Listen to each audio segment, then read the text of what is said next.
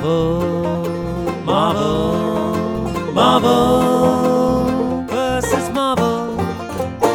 Everglades, evolutions, and armies of alligators. Oh, welcome to Marvel vs. Marvel. It's a podcast where a comedian who has never read a Marvel comic book before in his life watches a Marvel movie or a Marvel TV show and then quizzes another comedian who is a veritable Marvel expert. Hello and welcome to the amazing Spider-Man episode of Marvel vs. Marvel. I am Rob Holden. I'm a comedian, I'm a writer. I'm also the Marvel expert part of the podcast.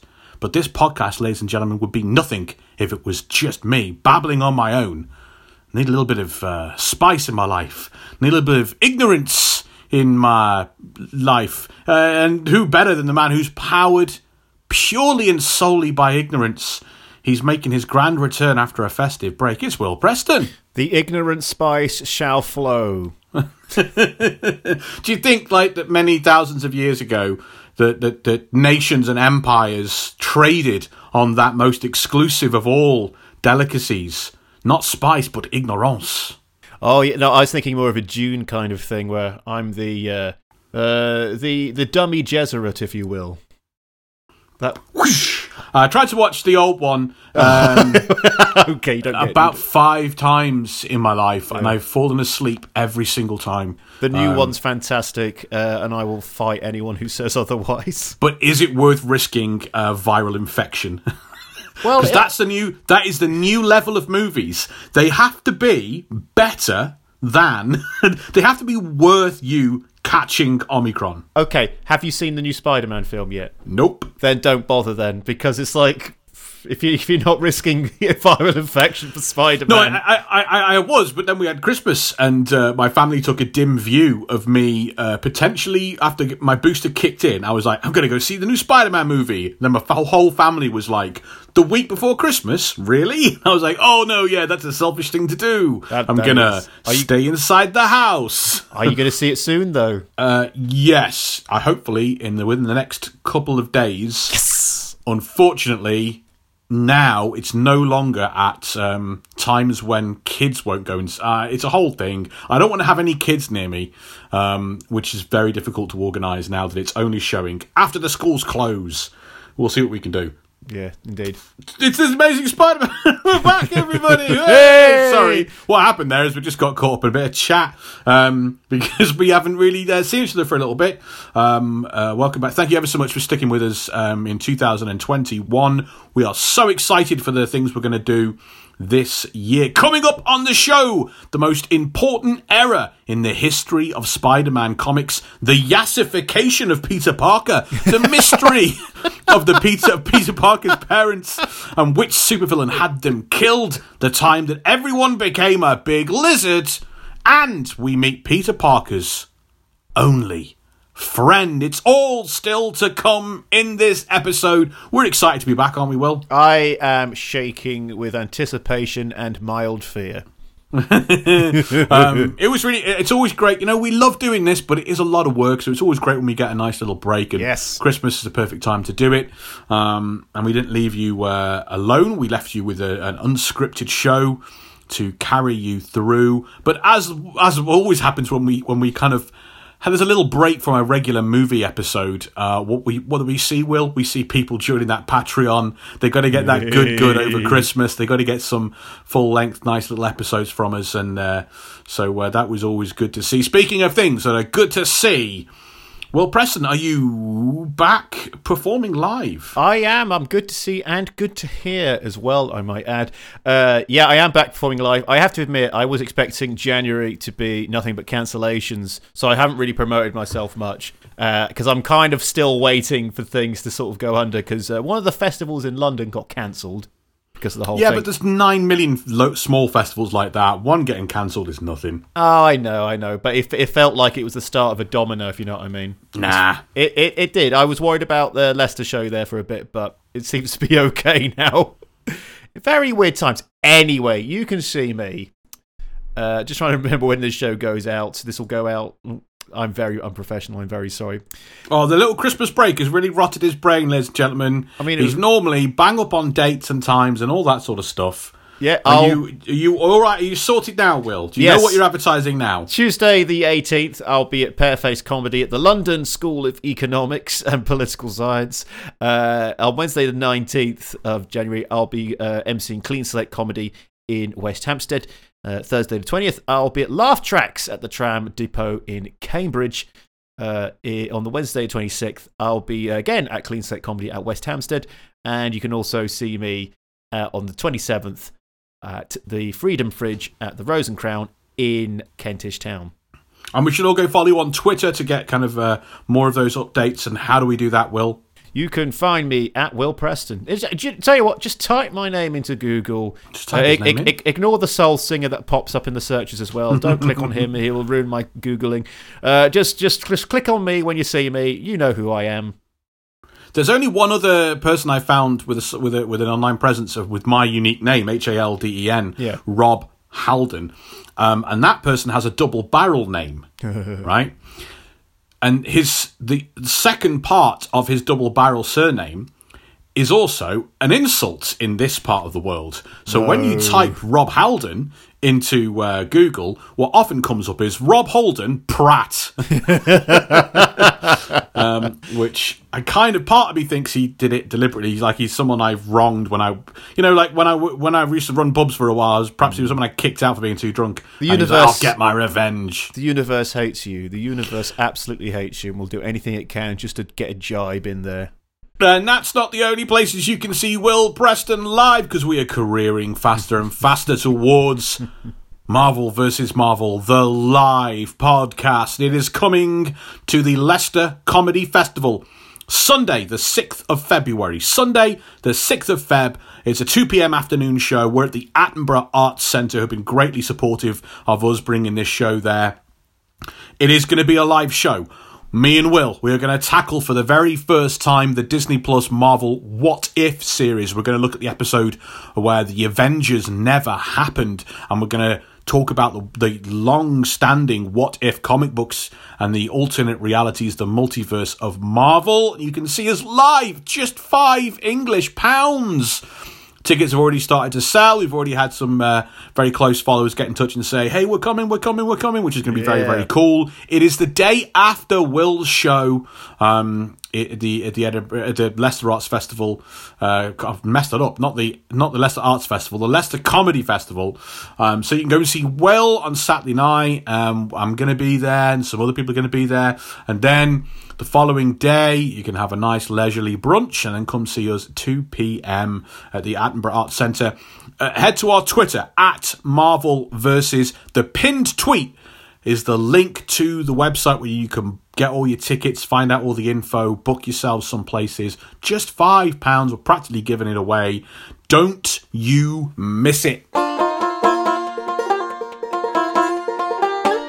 Join me now for our first trip of 2022.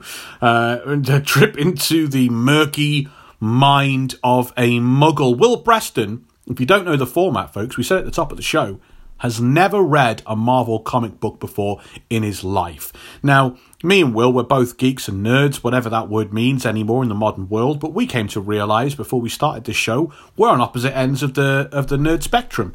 I haven't touched my PlayStation 4 in over a year, and Will has never read a Marvel comic. And I have to, because I was taught to read with them, there are blind spots I have. I'll mention in passing conversation to a regular normal human something like Doctor Doom, and they'll often go, huh, who? And I'll go, how do you...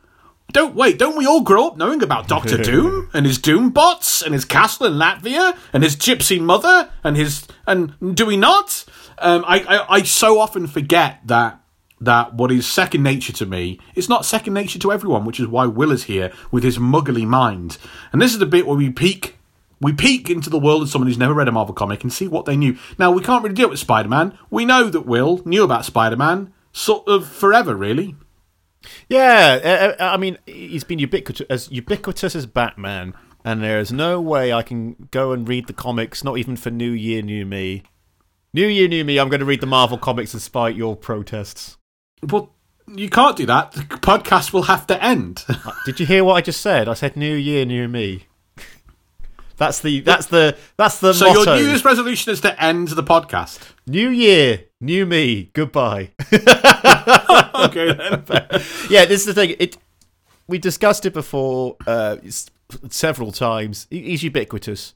You know my origin story about Spider-Man. It's just Refresh my memory, because although we've done like 4 episodes on him so far, everyone at refresh my home, memory. everyone at home listening to this is now shouting at you for forgetting the official Preston law regarding Spider-Man. the continuity of Will Preston And Spider-Man. Yeah, I always knew about Spider-Man. I remember having a toy Spider-Man motorcycle. I remember. Well, I saw an old thing that made me laugh hysterically as a child. Remember Kenny Everett? Of course, yeah. There's a little The bit. best possible taste. The best possible. He's still hilarious. Watch one of his old bits where he's Spider-Man and he's running down the side of the building, and then he goes inside the building, and he's but the whole time he's gripping his crotch because he needs the toilet. And then when he gets to the toilet, I remember that sketch. he doesn't know where his flies He's got are. no way getting in. Yeah. Yeah, no way. And it's basically he's implying it's gone down his leg. It's just I remember seeing that and I couldn't stop laughing. So of course yeah, like you said, he's always been there, even for someone who's never read a comic book before. Yeah. But the things really exploded with 2002 or 1, is it? I can't remember which one it is. 2002. With the Sam Raimi movie, the original trilogy, as they are now known, coming out and really exposing so many millions of more people to Spider-Man, or engaging with it in a way where you don't just go, oh yeah, I know what he looks like. I've seen him at toys, or maybe I had a toy when I was a kid, or I've seen a toy, or I've seen a poster or whatever. Like I know about him, but I've never like watched or followed a story. The whole world changed with those 3 movies. Absolutely. When you heard or saw the trailers for this new movie, The Amazing Spider-Man, different director, different Spider-Man, what were your thoughts and feelings then? Not tied to a comic book. How did you feel about things? I think I speak for everybody when I went, really? This soon? 5 years since the last Spider-Man film, we're getting a reboot. And I've never seen such a quick turnaround with a franchise hitting the reset button before, that I had no desire to see it. I went, there is nothing new here. That obviously, speaking as a little muggle, a wee muggle here, I just thought, no, this is too soon. And I don't know, I just felt... At the time, I mean, I wasn't massively into Spider-Man. I felt we've kind of moved past it. We've got Iron Man, we've got Batman, we've got all these stuff happening, and we've already done Spider-Man. What place does Spider-Man have in the world of 2012? Oh, so you really 10 felt years ago. You really felt that actually that whole story had been told, and it was like, why are we still doing him? We got 3 films. In the 10 years before this film, we got 3 films, with the last one being jam-packed full of villains. Granted, I know there's endless villains for each comic book character, but it's just too soon. It is too soon, and for me, for what I saw, nothing new was being done. Maybe there's a new villain, but it'll still be the origin story over again. That's what I looked at and went, no, I'm done. No. Yeah, no, I mean, please, I certainly felt that second part of that. I don't tend to feel, because to me all these stories are forever continuous and ongoing and will never stop, and I don't want them to stop really. I guess I'm perhaps more used to different interpretations and different presentations of the characters and stories carrying on. What really kind of, I don't know, got me down and killed my enthusiasm was the idea that it's going to be an origin story again. Yeah. Origin stories are kind of the least interesting part of any superhero character, really. To me, is someone who just wants things to, because I guess because I know it, I'm like, yeah, get to the bit where he's fighting people, and I just couldn't, and it'd been done so well. We'd seen his first steps and everything, and so the trailer had in it, we're going to have to see him in high school again. Yeah. We're going to have to see him be awkward with people again. We're going to have to see him learn to use his powers again. There are scenes in this movie that are direct I mean, we'll get to it when we get to him, but I can't. Scenes that only existed in the first movie, and now they're like, well, we got to do the scene where he does this, this, and this because we're telling the same story. It was just, my excitement was dulled before this movie came out. Anyway, incredibly dulled, and I did eventually cave in and see it, but only because I was on a transatlantic flight to the States. Or from the States, and I had each way. I had enough time to fit in 4 movies, and that was that was the only time I ever actually saw it. I went to the cinema with my best friend to see it, and we both kind of were. Anyway, I'll give you my full rundown at the end, but please do. We'll step into it as we go through the film. As I slap you with my thoughts. I'll slap you with my thoughts like a very feisty Professor X slapping you with his thoughts. Okay, speaking of being slapped with thoughts, Will, what thoughts do you have on the production side of this movie? Make sense of the dollars and cents. Take us through what we need to know about the movie being made before we get on to behind the page and kick the film off. Well, as you know, I am a shameful capitalist, so the first thing I'm going to be doing is running you through the production notes. But not only that, I'm going to remind you, bring you up to speed. Previously on Marvel vs. Marvel, going to tell you what the previous Spider-Man films made, just so you get an idea of this film's success. Okay, in 2002, we had Spider-Man with a budget of $139 million. Box office, $825 million. Unspeakable at the time. Insane amount of money at the time. This is insane. Absolutely unspeakable. Spider-Man 2, 2004, budget $200 million, slightly less box office, $789 million, still a success. Spider-Man 3 in 2007, $258 to $350 million, $895 million on the box office. So wait. That budget is $100 million out. That budget, there's a discrepancy of $100 million. Okay. I don't know. We spoke about it last time. Yeah. I think you so might have... what I'd assume from that is that generally speaking, I imagine what you call the distribution, the advertising, the promotion, sending the actors out to perform everywhere and do all the interviews and all of that, the posters, the trailers, that is probably $100 million. So I would imagine the budget on that movie is 258. Whenever I look at the budget and it gives 2 figures or a range, shall I just read the lower range and we can call it a day? Well, because sometimes they actually give you an estimate, and it's like if that was 258 to 270, then that's someone saying, "Oh, it's in this region." But when it's pretty much $100 million out, that to me suggests that $100 million is probably the distribution, the promoting the promoting the marketing of it. Yeah. How can you make sense of the dollar and cents where the dollar and cents don't make sense? Don't make sense. Get that on a T-shirt right away. I mean, what a!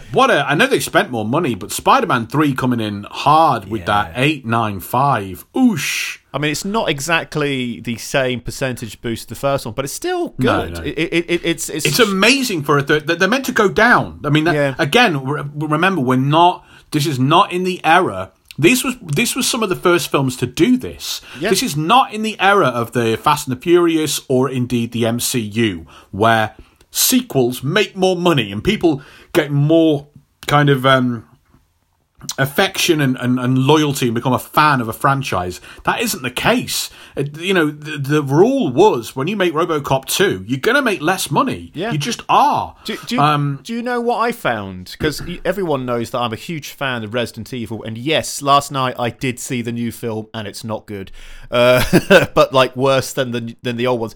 Okay, there were 6 Resident Evil films and they all got worse as they went along, but man, the money went up.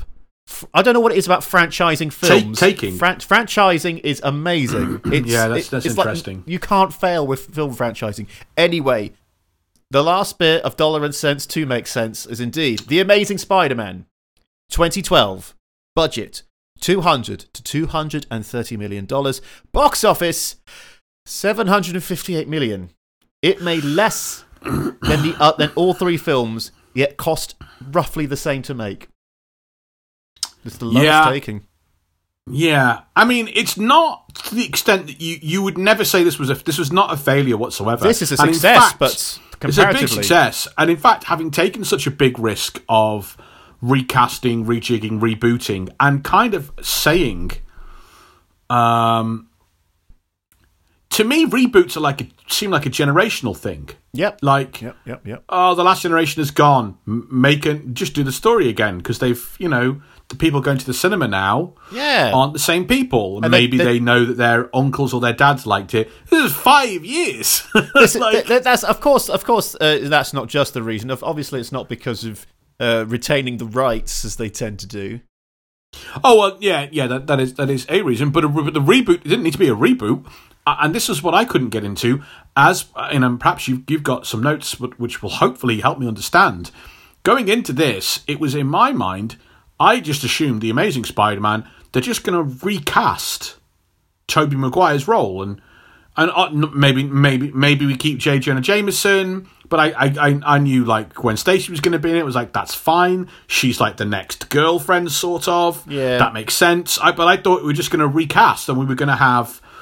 He'd be roughly the same age because age, time and age doesn't really matter. But it would be the same. I'm not saying that they would have talked about, hey, remember what happened to you when the Green Goblin attacked? They wouldn't perhaps say that, but you would just recast and then carry on. Yeah, I mean, they do it for a lot of sequels. I've seen so many sequels they just recast and carry on. Not always great. I mean, this is before franchising, obviously. So it was a big, big risk to roll the dice and do a reboot. To have walked out of it with... I mean, it's just a big success, isn't it? It just really is a big success. But I got some interesting facts about what happened, because obviously you're really frothing at the mouth here to dig your teeth into what happened. Because we all love Sam Raimi, and why didn't it continue? Because I'm fairly certain I heard he was meant to make another one, but obviously that never happened. But I think I speak for everybody when we wish Sam Raimi a very welcome return to the MCU. Oh yes, of course, Multiverse of Madness coming soon. Yep, I can't wait for that. That's going to be fantastic. But I'm really curious as to how much of Sam Raimi's auteurship makes it through into the film, considering how the MCU works. Anyway, so the director for this wasn't Sam Raimi, but it's worth mentioning the director's name. And brace yourself, is Mark Webb.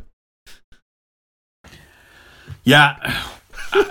Was that an omen? Did the producers see that and go, this is an omen? He will be a great director for Spider-Man because he'd not done much, had he? No, very inexperienced director at that point. I think the film he did before this was like a romantic comedy or something. He did one movie and it was a rom-com. It was a rom-com, yeah. The other directors who were considered to direct the film, and I'm really amazed at this, were James Cameron, David Fincher, Wes Anderson, and Catherine Bigelow. No. Can you imagine any of them doing it? I do not believe. So James Cameron was attached before Sam Raimi. See, I can imagine James Cameron back in the 90s, doing it. James Cameron, after Titanic, he was attached. I do not believe... all this considered stuff is nonsense. Maybe there was a list. Maybe someone at the production company write down a list of the top 15 most famous directors, and maybe that's what they mean by attached. There's no way they wanted Wes Anderson or David Fincher to make this movie. Catherine Bigelow, I can see. Yeah, Catherine Bigelow, definitely. Wes Anderson, everything would be symmetrical and Spider-Man would wear a woolen jumper. David Fincher, everything takes place at 5 a.m. and everybody's depressed. Okay, so basically, let's get into a bit of the background before we go through the other facts. So, development of this film began with the cancellation of Spider-Man 4 in 2010. After the supervillain stuffed film Spider-Man 3, Raimi later talks about what happened in 2015. He said, "It's a movie that just didn't work very well. I tried to make it work, but I didn't believe in all the characters, so that couldn't be hidden from people who love Spider-Man. If the director doesn't love something, it's wrong of them to make it when so many people love it. I think raising the stakes after Spider-Man 2 was the thinking going into it, and I think that's what doomed us. I should have just stuck with the characters and the relationships and progressed them to the next step and not tried to top the bar." Which is We difficult. talked about this. Yeah. Sorry, carry on. I was about to say, which is difficult because sequels are all about raising the bar, aren't they? It's with action movies anyway. I guess so. Sam Raimi Sam Raimi was raising the emotional stakes, I would say. Okay. So I just remembered. Listen, we've got an archive, guys. Go and pull Spider-Man 3 out of the archives. We talk about this. We talk about what his original intent with Spider-Man 3 was. He didn't want to do Venom. He wanted to do Sandman. He wanted to kind of tie the Uncle Ben story full circle and actually have a movie dealing with Uncle Ben's killer, being Flint Marko and all this kind of stuff. And I remember us digging into some of that at the time and how it did decisively feel like two movies, kind of two plots even cobbled together.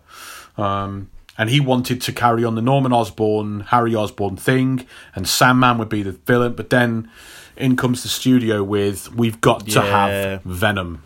It's what ruined it. It's what ruined the film from being a really good finisher. But there we go. Third film, I mean, sequels aren't usually that great. Usually, they never usually beat the first film. And third films, even more so.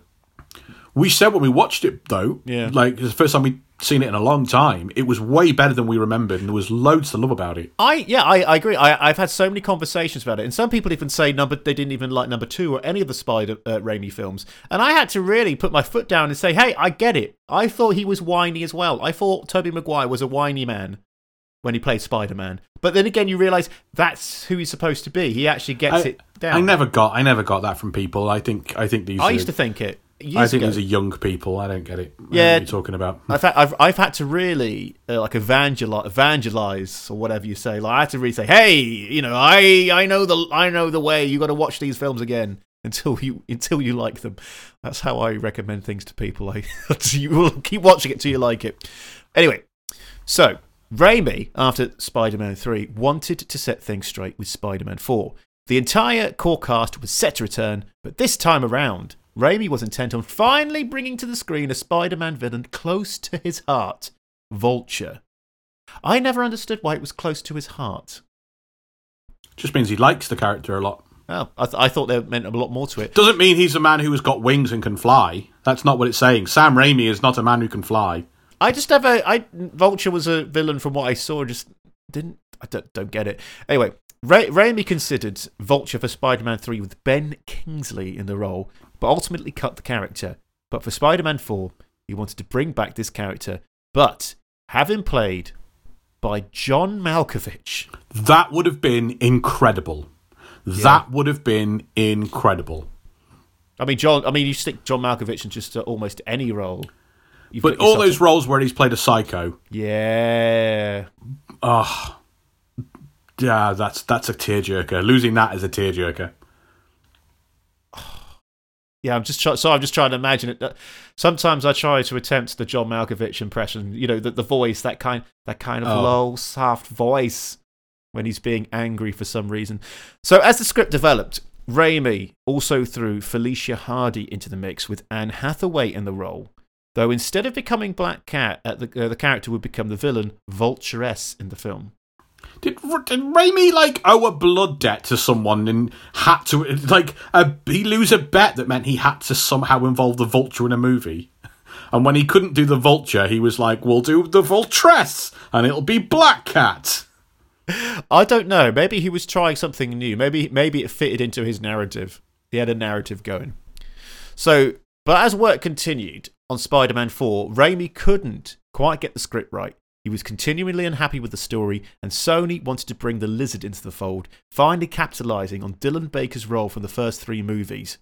Raimi was admittedly exhausted. That's making reference. Dylan Baker played Dr. Kirk Connors, who appeared in at least Spider-Man 2, I think. Well, I remember him in Spider-Man 2. I think he might have popped up in the other 2 as well, but I remember rewatching... Because he's a college professor. I don't think he's in 1. Okay. I think he is in 2 and 3, though, I think. Okay. Well, I remember rewatching 2 with my family, and when they said Dr. Connors, I went, oh my God, it's him, because obviously where we've gone through them. But yeah, they wanted to capitalise on that role, obviously. Raimi was admittedly exhausted. This was still only a year or so after Spider-Man Spider-Man 3 came out and the filmmaker hadn't made a non-Spider-Man movie since 2000's The Gift. And thus, he and Sony decided to part ways, with the filmmaker describing the split thusly. It really was the most amicable and undramatic of breakups. It was simply that we had a deadline and I couldn't get the story to work on a level that I wanted it to work. I was very unhappy with Spider-Man 3 and I wanted to make Spider-Man 4 to end on a very high note, the best Spider-Man of them all. But I couldn't get the script together in time due to my own failings, and I said to Sony, I don't want to make a movie that is less than great. So I think we shouldn't make this picture. Go ahead with your reboot, which you've been planning anyway. And Sony co-chairman Amy Pascal said, Thank you for not wasting the studio's money, and I appreciate your candour. So we left on the best of terms, both of us trying to do the best thing for fans, the good name of Spider-Man and Sony Studios. Yeah, that sounds like he really he didn't want to do any more of this, but he didn't want to let people down. But he wanted to, like, you know, kind of, you're throwing good money after bad or bad money after good. You've made an investment, and it's not gone well, and you desperately want to redeem it and redeem yourself and all of that. Yeah, I know that feeling. I really know that feeling. It's a very painful feeling. The curious thing, though, about all of this is Sony seemed to be planning to cancel Spider-Man 4 for quite some time, as it turns out. Like, mere hours after it was announced that Spider-Man 4 was scrapped and the 2011 release date was kaput, Sony revealed that James Vanderbilt, who penned the initial draft of Spider-Man 4, had already written a reboot called The Amazing Spider-Man, and the film was coming out in 2012. That says to me they saw it coming. They saw Raimi's departure. That says to me that, that says to me that there was a contract with Raimi that they no longer wanted to honour. Okay. Because they'd had pushback from him over Spider-Man 3. I think this tempestuous relationship in Spider-Man 3, with them saying add Venom and him saying no, I think then, and I have a feeling they wanted newer, younger, perhaps more attractive, lead role and all that kind of stuff. I have a feeling that they just wanted to move on. Yeah. Arid later explained. Sorry, Arid. Avi Arid. Avi Arid. That's Avi Arid. We need to make sure we all know who we're talking about. Yeah, Avi Arid later explained, we were working on what we called Spider-Man 4, and it was the same team as with the first three films. The problem was we didn't have a story that was strong enough and warranted another movie. And Sam Raimi realised we didn't have a good enough reason to make another one. And between him and Toby and obviously a studio, we all went to it not feeling good about the next story. So yeah, that's pretty much what happened with Spider-Man 4. I think as much as it would have been, I would have loved another Raimi bite of the apple, and I would have loved to have seen, Malkovich's Vulture and something. I mean, you probably would have got a half-hearted effort. Yeah. I mean, that being said, maybe a half-hearted Sam Raimi film would have been better than a Mark Webb offering. Who knows? Anyway, I'll move on to the Mark Webb offering. So some fun facts and some production notes. Apparently, during his breaks, Andrew Garfield went around New York playing basketball with kids in his Spider-Man outfit because, he's really fun. During filming, this was interesting. Andrew Garfield requested that the song Pure Imagination from Willy Wonka and the Chocolate Factory be played when filming the otherwise silent scene in which Peter goes into the web harvesting room with the spiders. There we go. That's his process, I guess. Yeah, I read that, and when I watched it, I was sort of humming it in my head, and I went, "Yeah, I could see it working for this bit because he's looking around everything at wonder." Also, it was a creative decision by the filmmakers to have most of the stunts performed practically on rigs by actors and stuntmen, rather than extensively use CGI animation. That really comes across in the movie, and that is a huge positive I came away from it with. Yeah, big time. Mark Webb explained they wanted to make the film more physical and thus more realistic. While filming in New York, the crew built a whole rig hundreds of feet long over Riverside Drive in Harlem, and Andy Armstrong built a car rig with a series of wires to help with the VFX, which required an incredible wealth of acrobatics. Oh. Also, John Slattery, Sam Elliott, and Arlie Ernie were rumoured for the role of J. Jonah Jameson. However, this character, a legendary part of Spider-Man's mythos, does not appear in this film.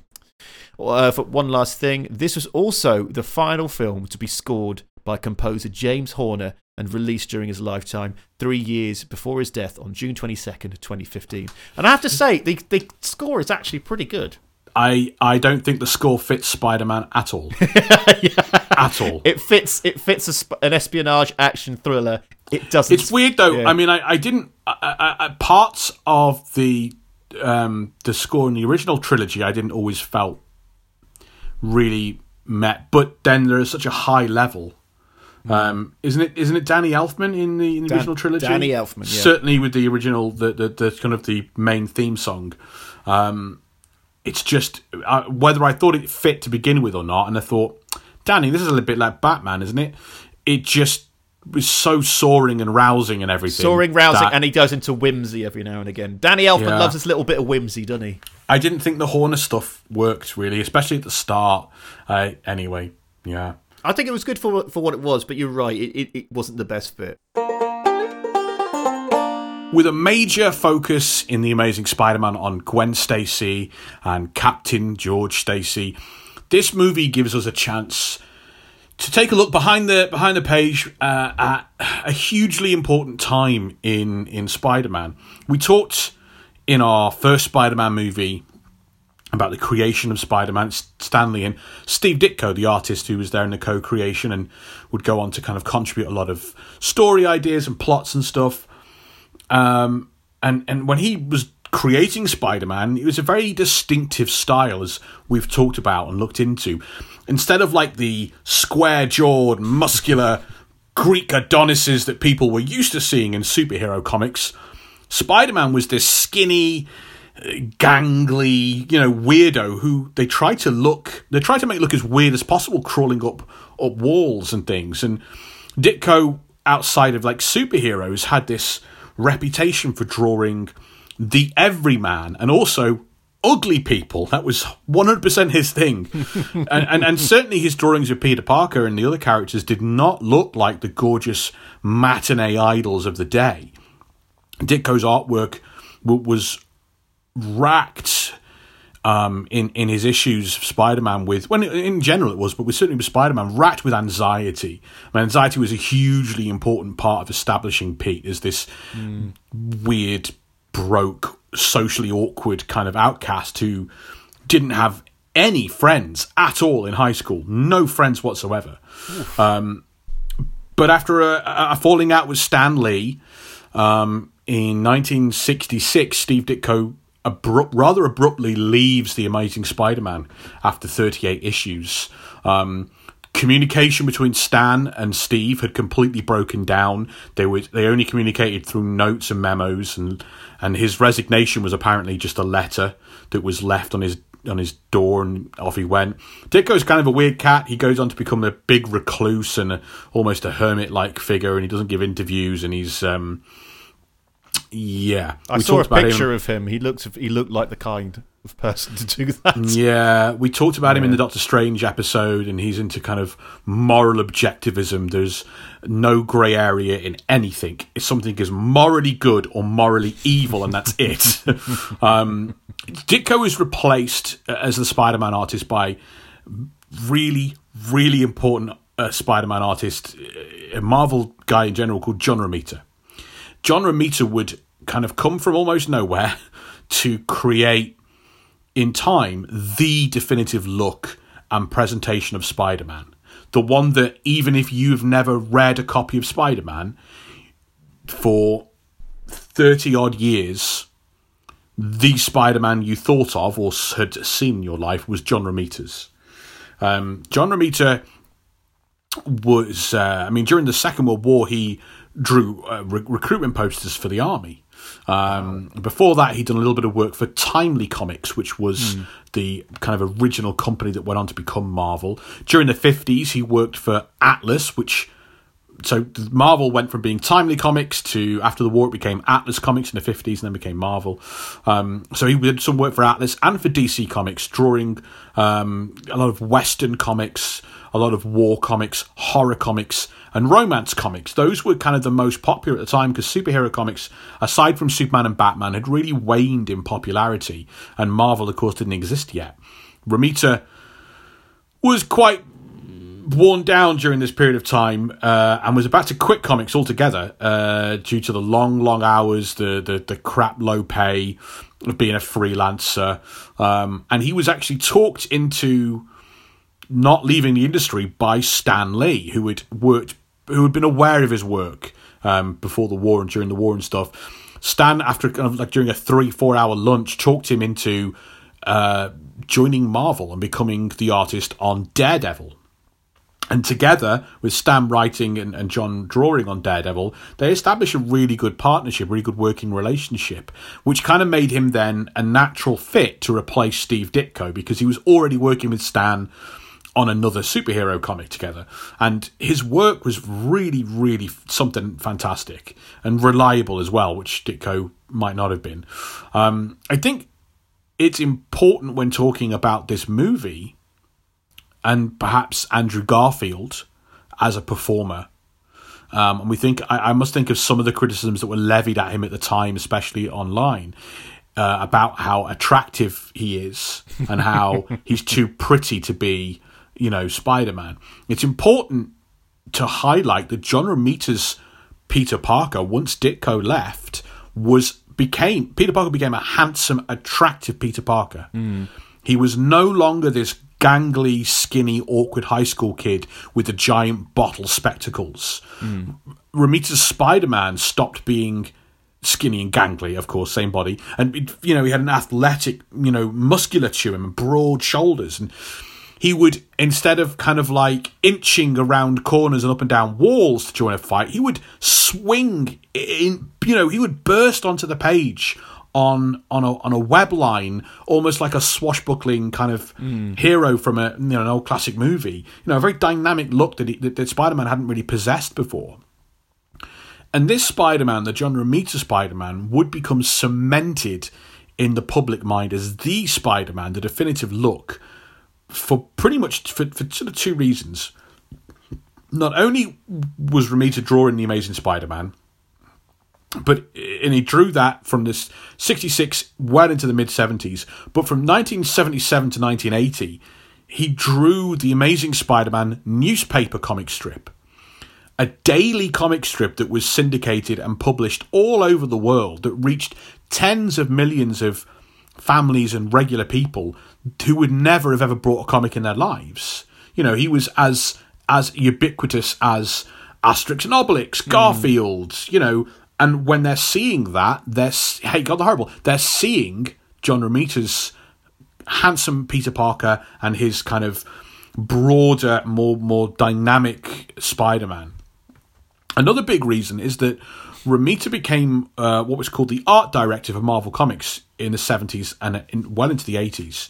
Now, the art director role at Marvel meant that whenever a company came to Marvel, wanted to license Spider-Man to use on a lunchbox or a toy or a poster or a birthday cake or the Thanksgiving Day parade with the giant, balloons of popular characters that go down the street in New York. Whenever anything like that came to Marvel, it was John Romita's artwork that was used.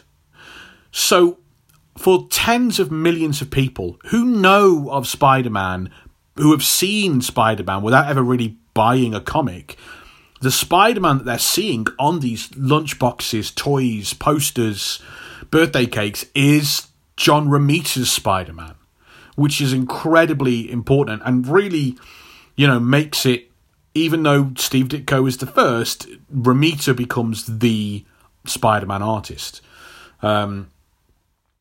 This era in the comic books is really important. It introduces a lot of key elements to Spider-Man. It really highlighted the supporting cast in a major way. And the supporting cast of Spider-Man is so important. Unlike kind of any other superhero, Spider-Man is really defined by, I guess, his secret identity and his supporting cast. This is the era where Peter Parker, who had no friends in high school, after 38 issues or whatever, now he's in college, and this is when he gets a girlfriend and a group of close friends, and they hang out, and this is where all the soap opera problems and entanglements that that bring, that brought into these problems to the life of Spider-Man. This group of Gwen Stacy, Flash Thompson, who becomes friends with Spider-Man, with Peter Parker. Sorry, Harry Osborn, Mary Jane, Randy Robertson. These are just this core gang of swinging hip 1960s kids who, go to parties and stuff and drink coffee together at the local coffee spots. And having these entanglements really heightens the drama that centers around having a double life and trying to maintain a secret identity.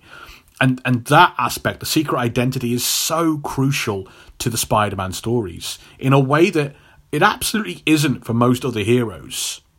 Like, yes, Batman eventually gathers a large supporting cast. Commissioner Gordon and Alfred and Batgirl and Nightwing and 300 different Robins. But they're all Batman's supporting cast. They're not Bruce Wayne's supporting cast. Right? They're virtually all crime fighters, and 99% of them know Batman's secret identity. We do not care for them in the same way that we care for Spider-Man's supporting cast. And the tension and drama and melodrama isn't the same. There's no soap opera element to it.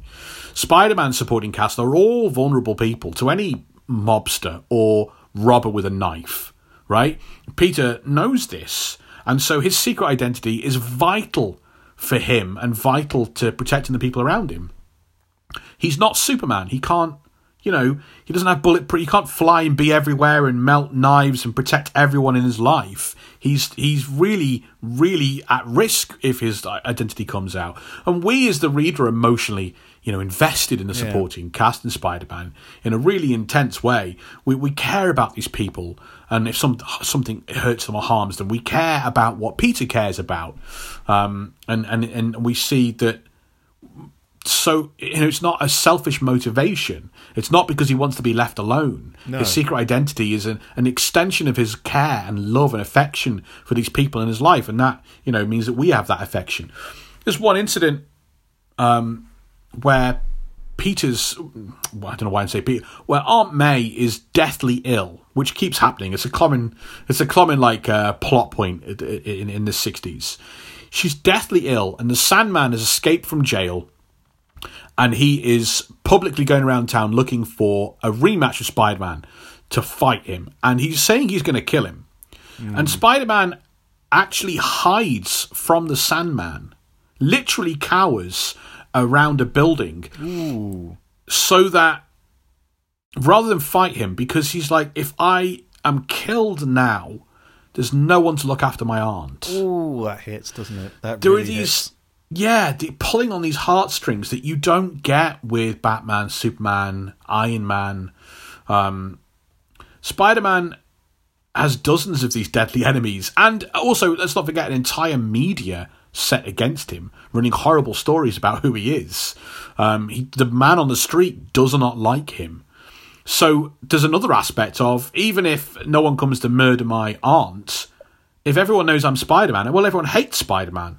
I don't want everyone to hate me. You can't even really trust the people close to him with his identity. There's kind of these emotional drama and emotional reasons for keeping the identity. It's not just people will, know who I am. It's because it will affect people. Another really important aspect of Spider-Man, which really kicks off in this era, is Peter Parker's love life. It's not just Peter Parker who gets yassified by John Romita when his artwork kind of takes over. Like, all the college kids seem to grow into these young adults, and everyone gets attractive pretty much.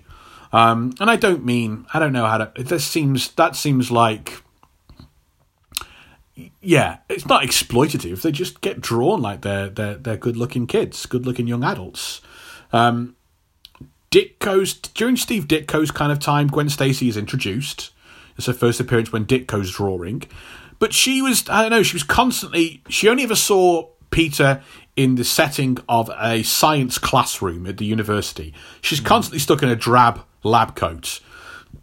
John Romita comes aboard, and Gwen gets her iconic and distinctive look, the mini dress, the like knee-length boots, that's kind of introduced. Yeah. Her distinctive hairstyle, the fascinator that she always kind of wears in her hair, or it's a fascinator Alice band kind of deal. What is a fascinator? Is it one of those fancy little hat things? It can be. You can also have a fascinator on like an Alice band, like I just said, or a thing you put in your hair. Romita also introduces Mary Jane for the first time. So Mary Jane was like an unseen character for a while in the Ditko era.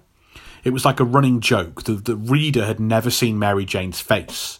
If she was drawn on the page, there'd be a plant pot or a lampshade covering her face, so you never saw her.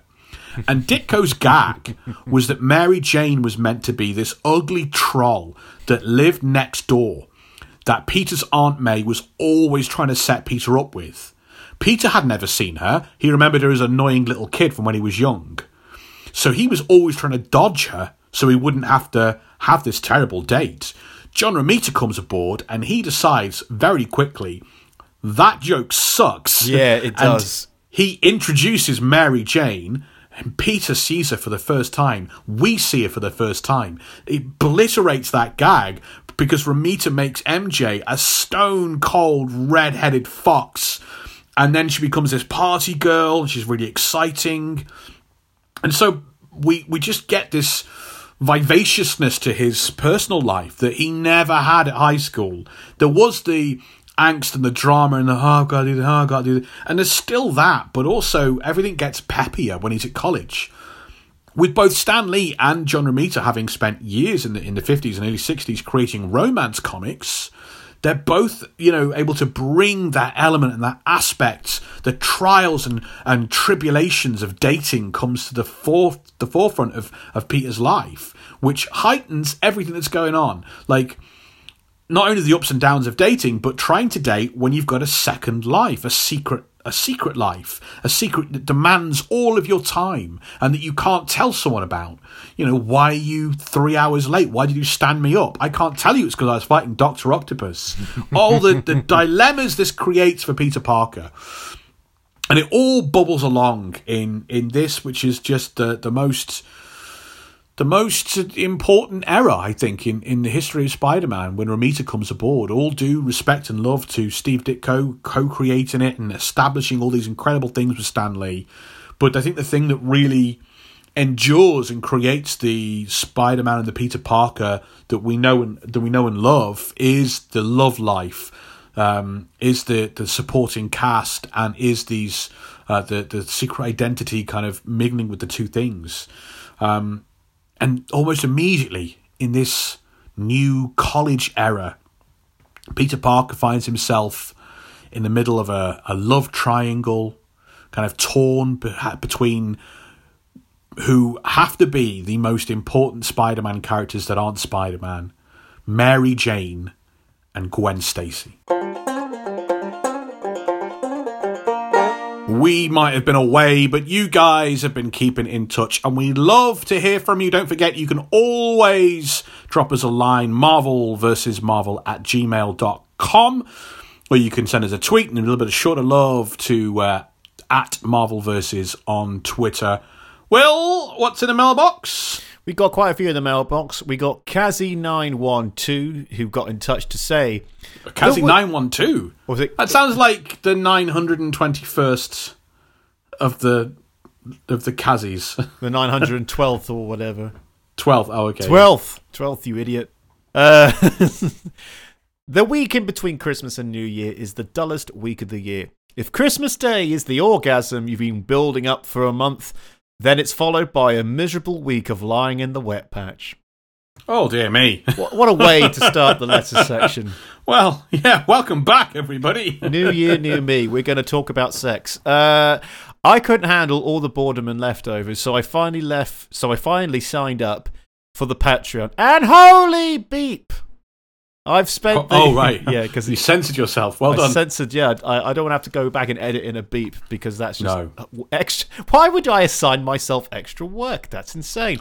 That feels like now my new way to taunt you would be to just start swearing randomly to give you extra work. I'm not going to necessarily do it, but when you said you weren't going to do it there, Yeah. the comedic instinct in me was to just say, Yeah, the actual... good idea. Yeah, but you do realise if you start doing that to annoy me, I'll just start bleeping out random words that aren't swearing just to annoy you.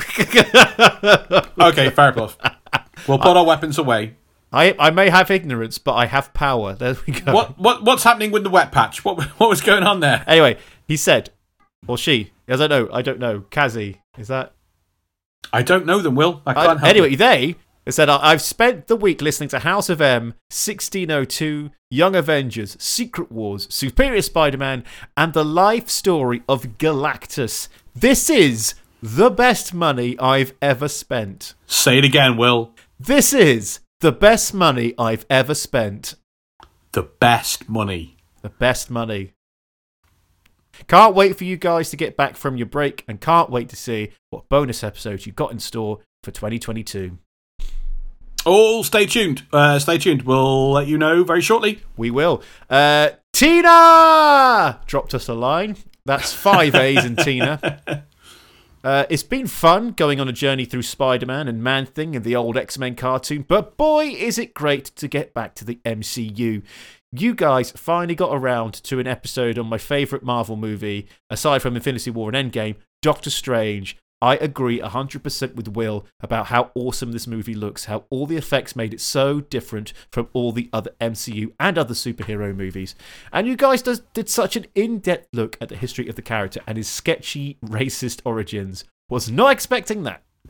And then Hawkeye... Yeah, no, neither was I, and I read them when I was a kid. I was kind of...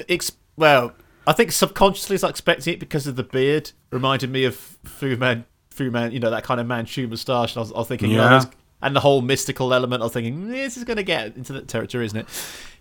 They continue. And then Hawkeye. The Hawkeye series was my favourite Marvel TV show of 2021. I love Kate Bishop. I love Yelena. I love Maya. I loved it all. It was so cool to hear how all these characters are related in the comic books. For me, these women are so much more interesting than the Black Widow and Wanda. Maybe because they're younger and they just kick so much ass. I totally agree. I totally agree with that. I mean, there were so many good characters in there, and I particularly Yelena. I love her. Actually, all three of them were just fantastic. Yeah, 100%. And we're going to get a... Well, I'm assuming, because we're getting an Echo TV series, which seems like it's going to be about Maya. So who knows what the future has in store, and especially Kate Bishop. Everyone was talking about Kate. So, yeah. And I do think there's something very different about these three compared to, like, the female characters like the Black Widow and Wanda. Yeah, I don't know. Yeah, looking forward to more of that. It's making me have a lot more faith in Phase 4. I'll tell you that. I'm really looking forward to see where it goes. Anyway, one more letter. Sam wrote to us in the new year. So my only resolution for the new year was to start doing the right thing. So I've obviously gone up a tier, and I feel like a weight has been lifted off my shoulders. So just to explain that to everybody, like Sam has been a wonderful supporter of us at the £10 tier for a while now, getting all that bonus content that we offer. What he's saying here is that come the new year, he's gone from the £10 tier to the £20 tier. He's doubled his pledge.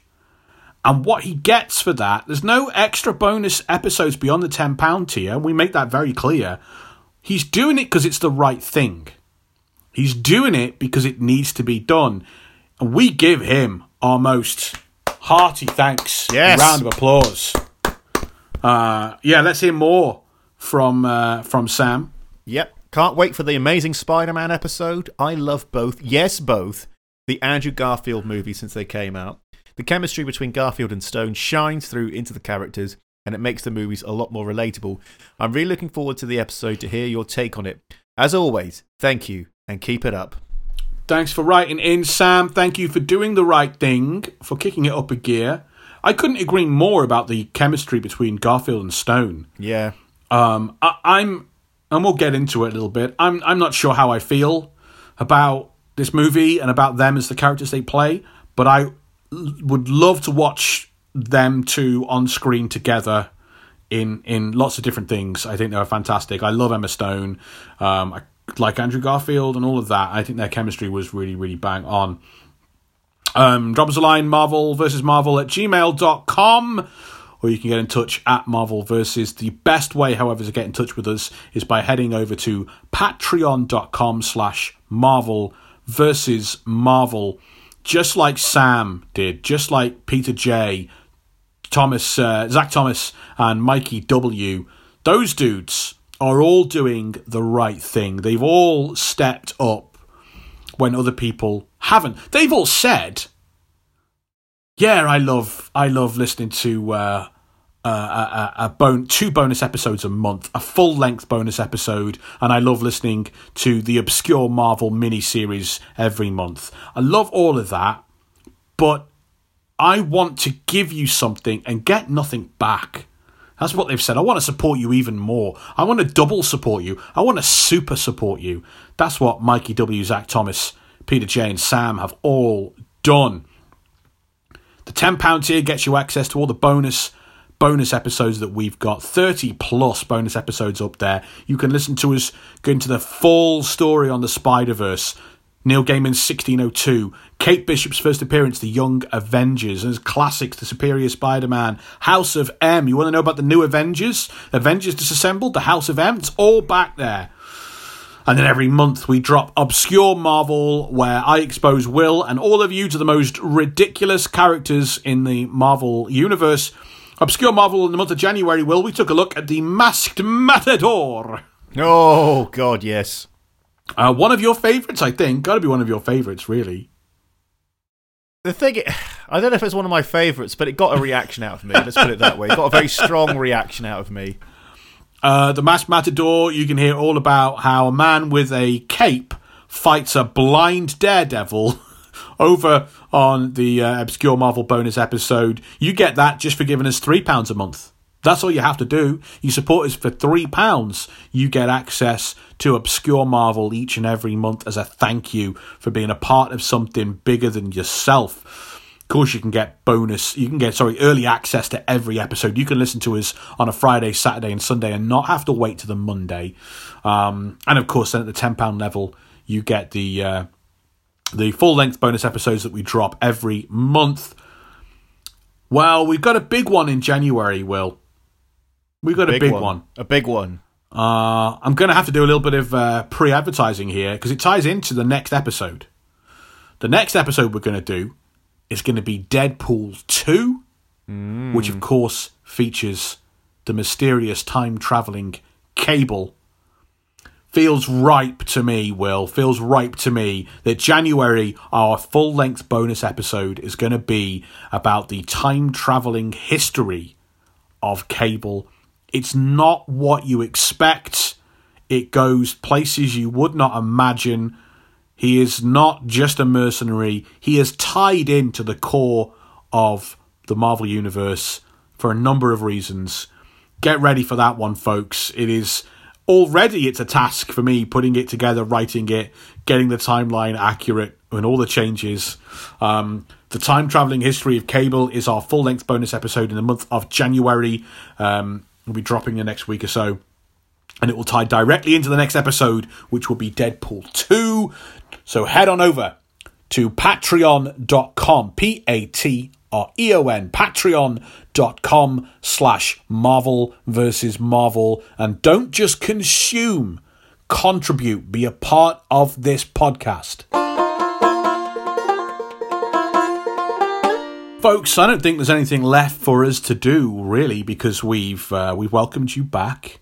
We have set the table in terms of the production of this movie. We've set the table in terms of this incredible era creatively in the comic books behind the page. We've listened to our incredible supporters and our wonderful fans and listeners out there. We've paid some bills, taking care of the very important people at the top of the table, talking about Mikey W., talking about Zach Thomas, talking about Peter J., talking about Sam, who's just joined that top-tier elite wrecking crew. Well, Will, all that remains is for us to dive in to a character everyone is talking about right now, a movie that is on a lot of people's lips. It's The Amazing Spider-Man. Please, Will, press play. Pressing play. A very young Peter Parker is at home playing hide and seek with his dad. After looking all over for the house for him, Peter opens his father's study to see it in a mess and one of the windows broken open. Suddenly, his dad enters the room and quickly closes the door behind him before fishing out a secret document from his desk and erasing some research off a blackboard. That very night, the Parkers rush off to drop their son at Uncle Ben and Aunt May's house before saying their final goodbye. So already, this film is a bit of a dark and gritty start in comparison to every other Spider-Man film I've seen. It feels like they're doing that dark and gritty thing that superhero films always do. I wouldn't. It doesn't seem particularly dark and gritty to me.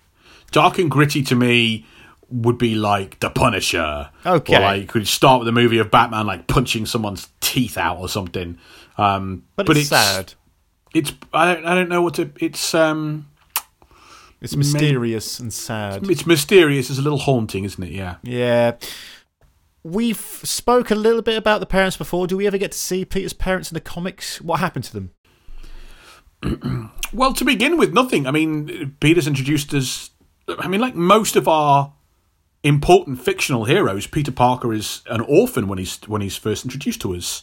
I mean, don't just think of like Batman, but also Dorothy in The Wizard of Oz, Mowgli, Peter Pan, Luke Skywalker, Harry Potter. Having dead parents is part of our heroic mythology, dating back to like the folklores of Snow White and Aladdin. It goes hand in hand with creating an adventurous, heroic figure. It's perhaps that they're all kind of famous stories retelling like the biblical, Moses, the orphan child cast out, who gains adoptive parental figures, a dazzling life, full of action and does great deeds and things. It's kind of having no parents as the precursor to having no roots, tying your character down, so they can strike out and they can do an exciting thing without someone saying, "Get back to bed." Harry Potter goes to Hogwarts, Luke goes to Mos Eisley, Clark Kent goes to Metropolis. That's the journey, and there's been a lot written about kind of the symbolism of an orphaned hero and its connection to the biblical stories, ancient myths, and that, and what it says about the human condition. But of course, Stan Lee, as you'll know, really he has no pretense to him when it comes to stuff like this. He has the final perfect word on all of this when asked why Peter Parker's parents were dead, why was he an orphan. Stan does not create allusions of biblical stories or allegories to ancient myths and folk stories. Stan shrugs and says, "I just wanted a reason to get him out of the house." No BS, no pretension. As a storyteller, for an ongoing monthly comic, that's what you need. A reason for Peter Parker to have way more agency and freedom than any other 15-year-old in 1960s would have. He has to, have kind of no parental finger telling him what to do. I also think it gives us another example of Spider-Man being this incredibly kind of unique and revolutionary figure. Because Spider-Man doesn't have his homestead.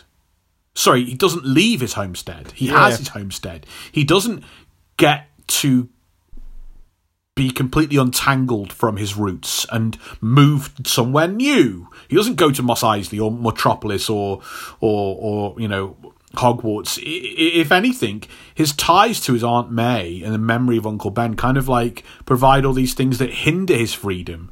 Albeit he is still able to kind of get out the house at least. Oosh. So yeah, he doesn't have his parents to begin with. We don't have this. There's no, in Amazing Fantasy 15, the first appearance of Spider-Man, we don't have this as a precursor. In the first issue of Spider-Man, issue 1, if we retell his origin, we'd never have, and his parents went one night.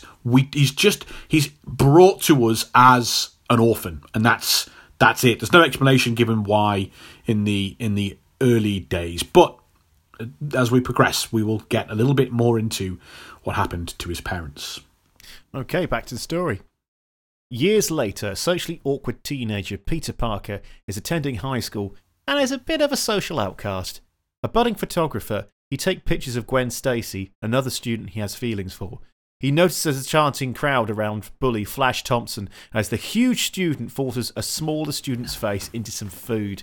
When Peter refuses to take a photo of the scene and instead demands he puts the other kid down, Flash beats him up, leaving Peter writhing on the floor in pain. As Flash berates the rest of the crowd, Gwen Stacy steps in and subtly embarrasses Flash in front of everyone to get him to leave Peter alone. As we said before, Emma Stone, bloody treasure. Probably one of the best things about this film, easily. Yeah. She is. I think Emma Stone is fantastic in every film she's in, even when the film's ropey. I think she's brilliant in it, and very funny and watchable and relatable and stuff. I think I'm going to get something out of the way with this Andrew Garfield Peter Parker now, because it took me ages to think about it and to kind of put it into words and contextualize it. I think Andrew Garfield is a good actor. I don't think there's anything wrong with having an attractive Peter Parker. As discussed, it certainly does kind of become, after 30 however many issues, that becomes Peter Parker. I think what my problem is that Andrew Garfield could be a very good and believable Peter Parker if he was playing a bit older. He is, whatever the costume and the style of the production and how he is dressed and styled and all of that, hair and makeup and things, it reeks of performative kind of geekdom. What this reads like is like what a mid-30, like someone in their mid-30s who is like a Hollywood kind of elite person, a cool person. If this is what they think a geek. This is what a geek would look like on Gossip Girl or Pretty Little Liars or Riverdale. It's not particularly Andrew Garfield's fault. It's like they are, all of them, the socially awkward mannerisms, to me, do not work. That's too strong of a statement. That's not true. I'm so distracted by everything else going on. He is not believable to me as this awkward geek social. He just doesn't look like he fits the bill at all. Nope. It looks like someone at the CW network has gone, what do geeks look like? Oh, let's get this male model and mess his hair up a little bit, and let's give him a skateboard. A geek! It fails for me. Now, again, I'm really trying not to. I don't think that's necessarily. The skateboard does it for me. The skateboard was a huge problem for me. Yeah. Was a huge problem for me. Huge problem. The hair, everything about it, But I don't want this to come across as like slagging off Andrew Garfield. Here's what I think I would have preferred or wanted. I think Andrew Garfield and Emma Stone, they really could have played these roles as older college-age kids. Yeah. And had him, because that's when Peter isn't a social outcast particularly anymore. And he has, as I said, this great cast of like supporting cast of friends, and he's socially adept and stuff, and has girlfriends and all of that. I think I would want to see Andrew Garfield playing a college-aged and not having to do all of this performative stuff that I just don't think works for him and how he looks. So it's not that he's too attractive. It's that pretty boy. I don't know. It's like a bad MTV drama where they don't actually know what an outcast or a geek is like anymore. Yeah. Like, compare him to any scene in Freaks and Geeks or... Oh, God, absolutely. I mean, the geeks in Freaks and Geeks are proper geeks. Yeah. They remind me of people I hang around with. Anyway, yeah. So that's just what I wanted to get out of the way. And it hurts this Peter Parker for me big time. Yeah, absolutely. Okay, moving away from geeks into the jock, we've got the fiercest incarnation of Flash Thompson I've ever seen. This guy is several dark days away from committing a school shooting. He is awful. Awful guy. Is Flash this much of an aggressive bully in the original stories? No, not really. I mean, there's lots of name calling. We're first introduced to Flash and Pete and the same kind of thing, and Pete's always trying to in the first couple of issues asking a girl out, only for like a football player to swoop in, make the girl giddy, and Flash is always like, "Beat it, Bookworm! Yeah. She's with a real man. Let a real man take over. She's never going to go out with you, Bookworm." And Pete would fire back with things at him. I think it's quite what is quite interesting for me, having reread some of the early stuff in the last month or so, is that in his earliest appearances, we learn. I mean, I think as an adult, you can learn quite a lot from Flash's language towards Peter about Flash, even though he's not given a lot of scenes. So Flash is always saying things like to Pete, like, "I bet you think I'm too much of a dummy to read a book like that," or "Why even bother inviting puny Parker to the party? He'd rather read a book than hang out with us."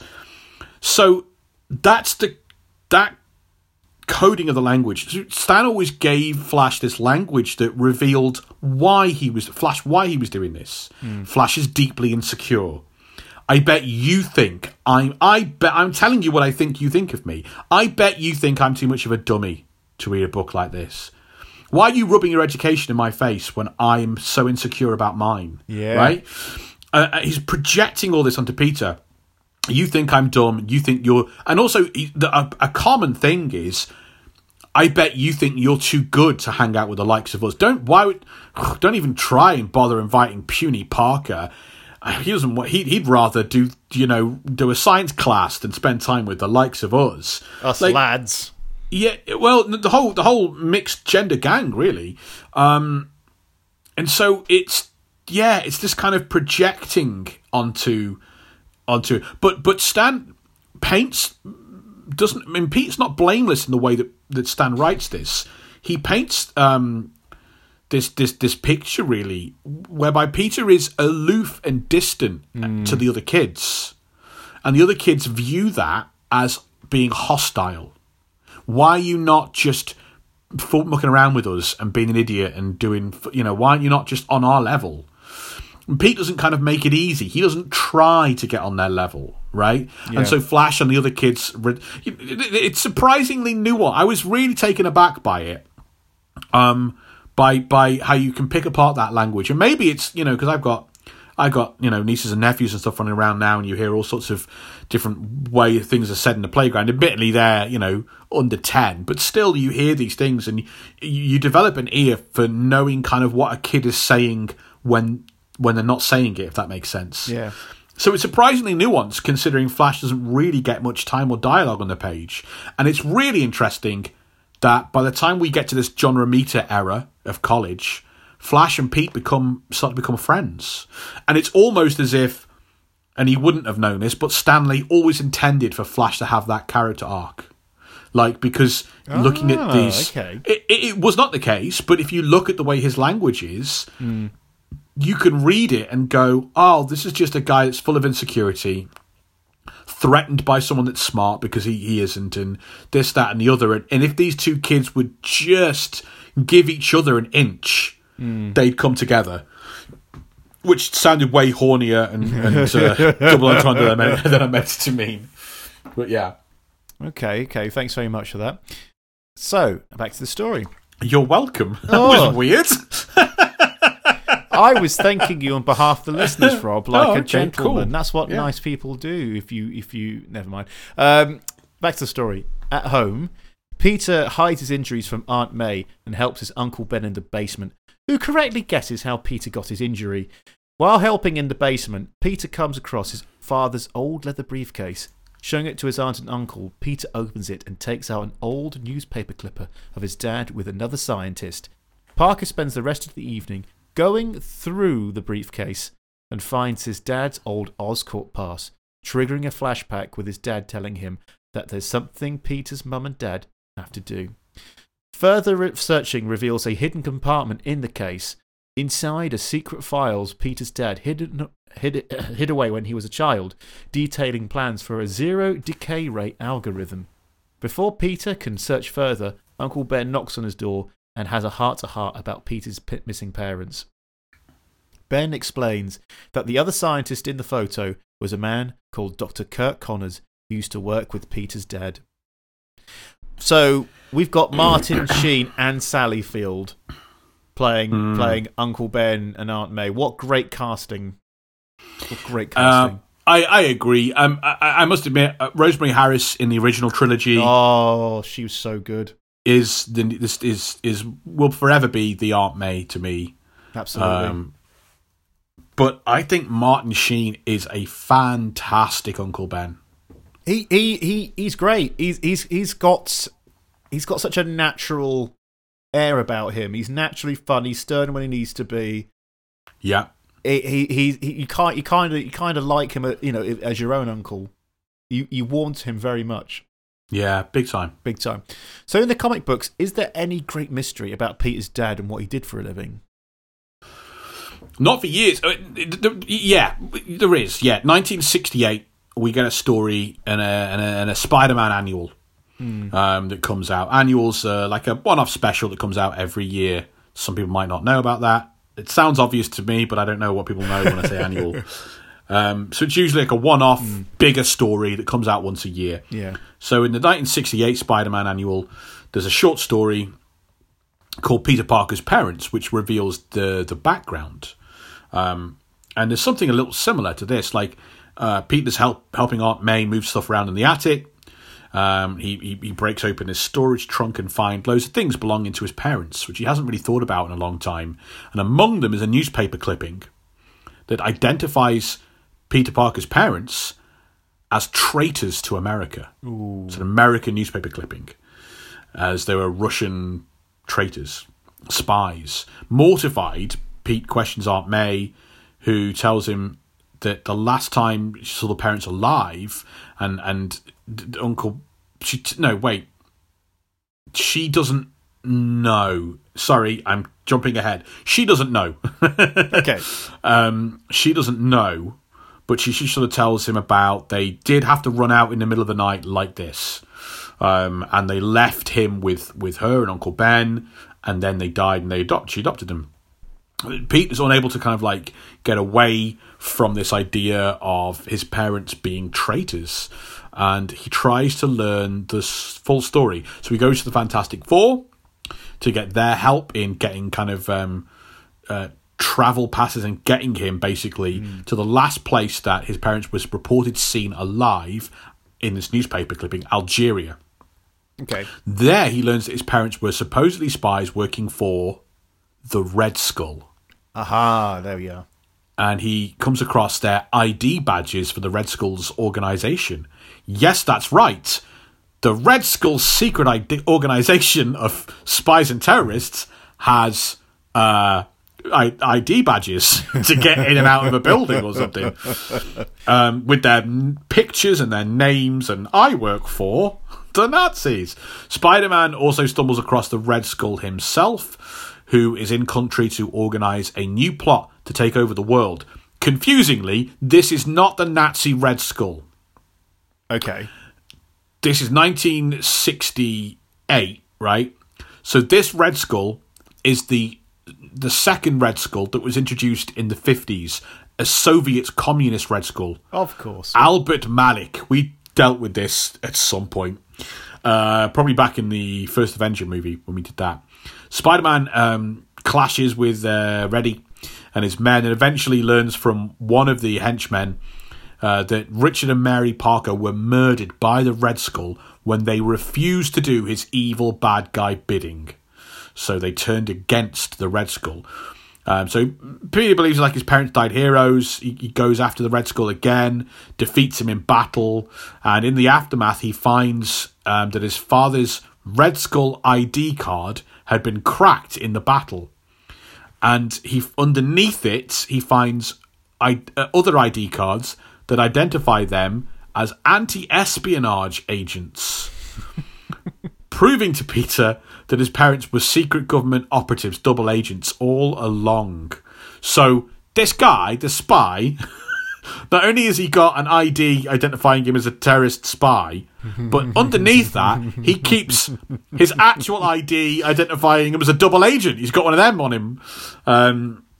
So, yeah, he basically is like, vindicated. My parents were actually good spies. It sounds and they didn't work for the Red Skull. Those IDs sound like the kind of thing that would have really helped Jason Bourne and nobody else. Like he comes to from his amnesia and goes, "Who am I? Oh, it says here I'm a spy. Great, that's half of the movie done." Absolutely. So that's that all wraps up. It's a short story in that annual, and then we don't really hear from them again. But then, and Will know this, in the 1990s, Peter Parker's parents come back from the dead / are revealed to have never died in the first place. Ooh. We don't have time for that story here and now. Well, there's a whole episode about Peter Parker's parents on our Patreon, patreon.com/Marvel vs. Marvel. We're prepared for every eventuality, guys. We're prepared. Please sign up. Back to the story. That evening, Peter searches the internet for information on his father and... Pizza? Pizza searches the internet? What? What's wrong with that? That sounded very much like you said, that evening, Pizza searches the internet for information. It was a Domino's sponsorship that I wasn't aware of. No, we're not... Why would you do Domino's when Papa John's is clearly better? The garlic butter at Papa John's is the shizzle. It is. It's addictive, isn't it? It's sickeningly addictive. If you're gluten-free, never, ever bother having one of their gluten-free takeaway pizzas. They're awful. They just get a frozen base like we all do from a supermarket. It's terrible. Anyway, carry on. Anyway, he searches the internet for information on his father and Curt Connors, who, as it turns out, is an employee of Oscorp. The next day, Peter visits Oscorp looking for Dr. Connors, bluffing his way into an internship interview, almost getting spotted by Gwen Stacy, who's also an intern of Dr. Connors. Hiding in the intern group, Peter follows Gwen to the lab where they're introduced to the one-armed scientist, Dr. Curt Connors. Curt Connors' passion is to create a world without weakness. When asking the group how he is looking to achieve that, Peter Parker correctly guesses cross-species genetics, revealing him to Gwen Stacy, who covers for him immediately. After distracting the group with an automated presentation, Gwen grills Peter as to why he's here and lets him off with a warning. As Peter awkwardly steps back while Stacy leaves, he bumps into Oscorp executive Rajit Ratha, who accidentally drops a file, which Peter quickly notices to have the same symbol that he saw in his father's file. Picking his file back up and continuing on his way, Rather is tailed through the building by Peter. So, I was actually, I don't know if you'd say it's a good performance, but I think Rhys Ifans really holds a great air of presence here, because I'm just used to him being that, having a 90s swagger that he was known for. That whole Welsh Oasis sort of swagger. Welsh Oasis. No, I know what you mean. Kind of the Britpop style and Britpop style, yeah. I was actually, I don't remember thinking much of him when I first saw the movie, but watching it back, I thought he stood out a lot more to me, and I thought he did a pretty good job, really. Yeah, especially in the more crazy scenes later on. They also forgot Irfan Khan's in this, who I've seen quite a few films. Yeah, see, I think we needed a much more of a sinister person for this role. And I just don't think we got... And maybe a lot of that's probably the script, and we don't really... I don't know. It just didn't work. The character didn't seem to work. I think he does... What was Khan's fault? I think Khan does a good job with corporate sinister look, but you're probably right, it's probably the script. I thought he did it fine. Well, from performing, maybe not what he said. So, Oscorp. We saw Oscorp in the Sam Raimi movies, obviously. Do they actually tie in to Spider-Man's origin story like this? No. Norman Osborn wouldn't be introduced for quite a while. Even when the Green Goblin's first introduced, there's no Norman Osborn for a bit. So no, and not in the regular. Not in the regular Marvel universe. Anyway, not in the 616. But this movie takes a huge amount from the Spider-Man comic book reboot that they did in the year 2000. We've talked about it quite a lot when we talk about Spider-Man. I think this movie takes more than the Sam Raimi Spider-Man did. And that reboot was called Ultimate Spider-Man. The year 2000, Marvel Comics decided, if people want to kind of read the origin of Spider-Man, they've got to go back to the 60s, and the language is very dated, and it's really a hard read for modern sophisticated readers. So they created a brand new reboot of Spider-Man's origin, set in a brand new kind of like world, so completely separate to all the Marvel continuity. This was like a brand new approach to doing Spider-Man. It's my number one recommended read if you're a Spider-Man fan. It's brilliant. And that reboot, Ultimate Spider-Man, first introduced the idea of tying Norman Osborn into the Green and the Green Goblin into Oscorp, into the origin of Spider-Man. So it's the first time that they introduced this idea that the science experiment that creates Peter Parker was meant to involve spiders. Because in the 616 universe, it's just a spider happens to kind of be involved. It's a very dirty workplace. Yeah, it's just a random dirty nuclear reactor or whatever it was. And that Peter's origin is tied into Norman Osborn getting Green Goblin powers. Also in the Ultimate Spider-Man reboot retelling, Norman Osborn is the businessman in charge of everything. The head scientist in charge of the project is Otto Octavius. So there's a lot of little leads into to stuff there. But yeah, no, Oscorp does not appear for quite some time, really. They did not to go off on a tangent. Just a quick mention. As I said, I watched the new Resident Evil film. They did something like this with it because they combined the first two games into one film, and somehow made it really boring and wasted everything they could have used. And they say the two main characters from the first two games, they just went, oh yeah, they were in an orphanage where one of the bad guys was operating on the kids, and it's like, oh, that is such a terrible bit of narrative. There are some like for economy of storytelling. There are some changes that projects make that you go, oh, that's really smart. Oh, that really works. That makes sense. Yeah. And there are others where you just go, oh, that was literally just done because there's no other way of combining 9 things into one thing. Yeah. Yeah, really what they should have done with those films is made one thing into 9 things and actually had stuff happening instead of a lot of boredom. But anyway, back to the film. Peter follows Ratha to the biocable development unit and mimics the password on the keypad to get inside without anyone noticing. Inside the advanced laboratory, Peter enters an ultraviolet chamber where hundreds of spiders have created a vast web around the rotating high-tech structure. Peter reaches out and touches a strand of webbing, causing the machine to stop, and dozens of spiders begin to drop onto him. Peter, repulsed, shakes the spiders off. Meanwhile, in Connor's office, Ratha presses Connors for results on the decay rate algorithm. Connors says he needs more time, and Ratha sorry. I've written down the notes wrong here, and I've tripped over myself. Ratha presses him about the urgency of the project, saying Norman Osborn is dying. Save him. We'll both lose our heads.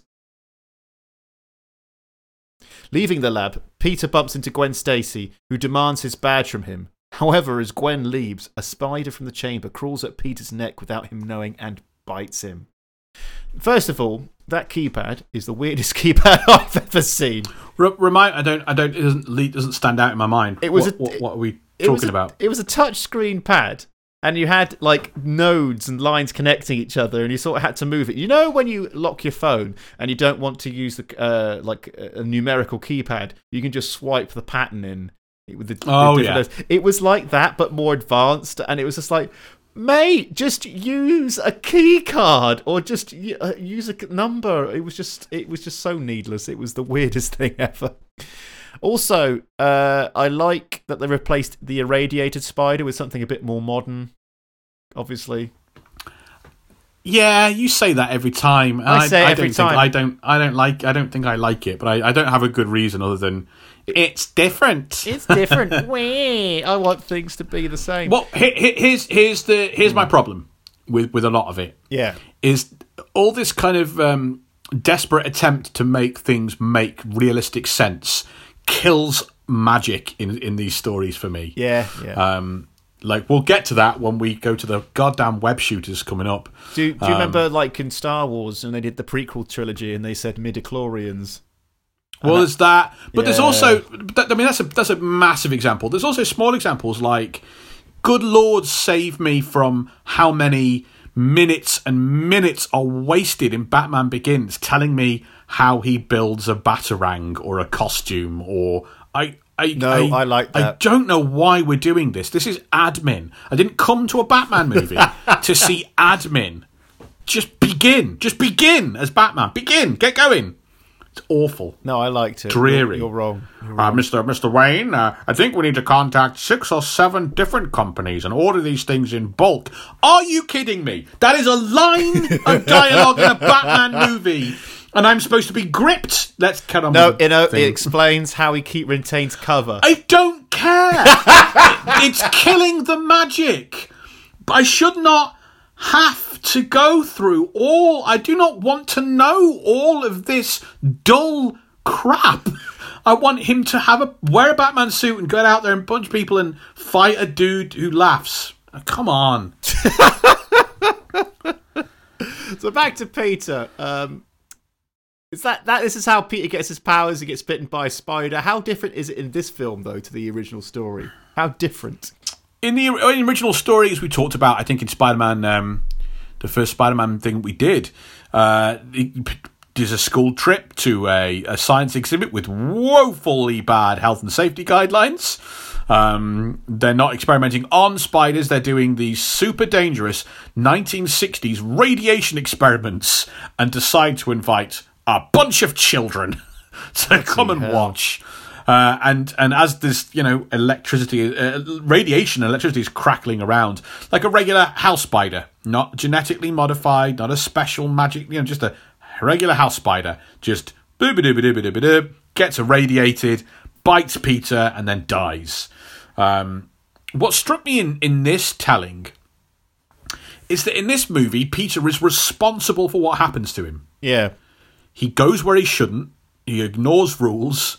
He screws with the experiment. He literally he plucks a strand of this magic web or whatever it is.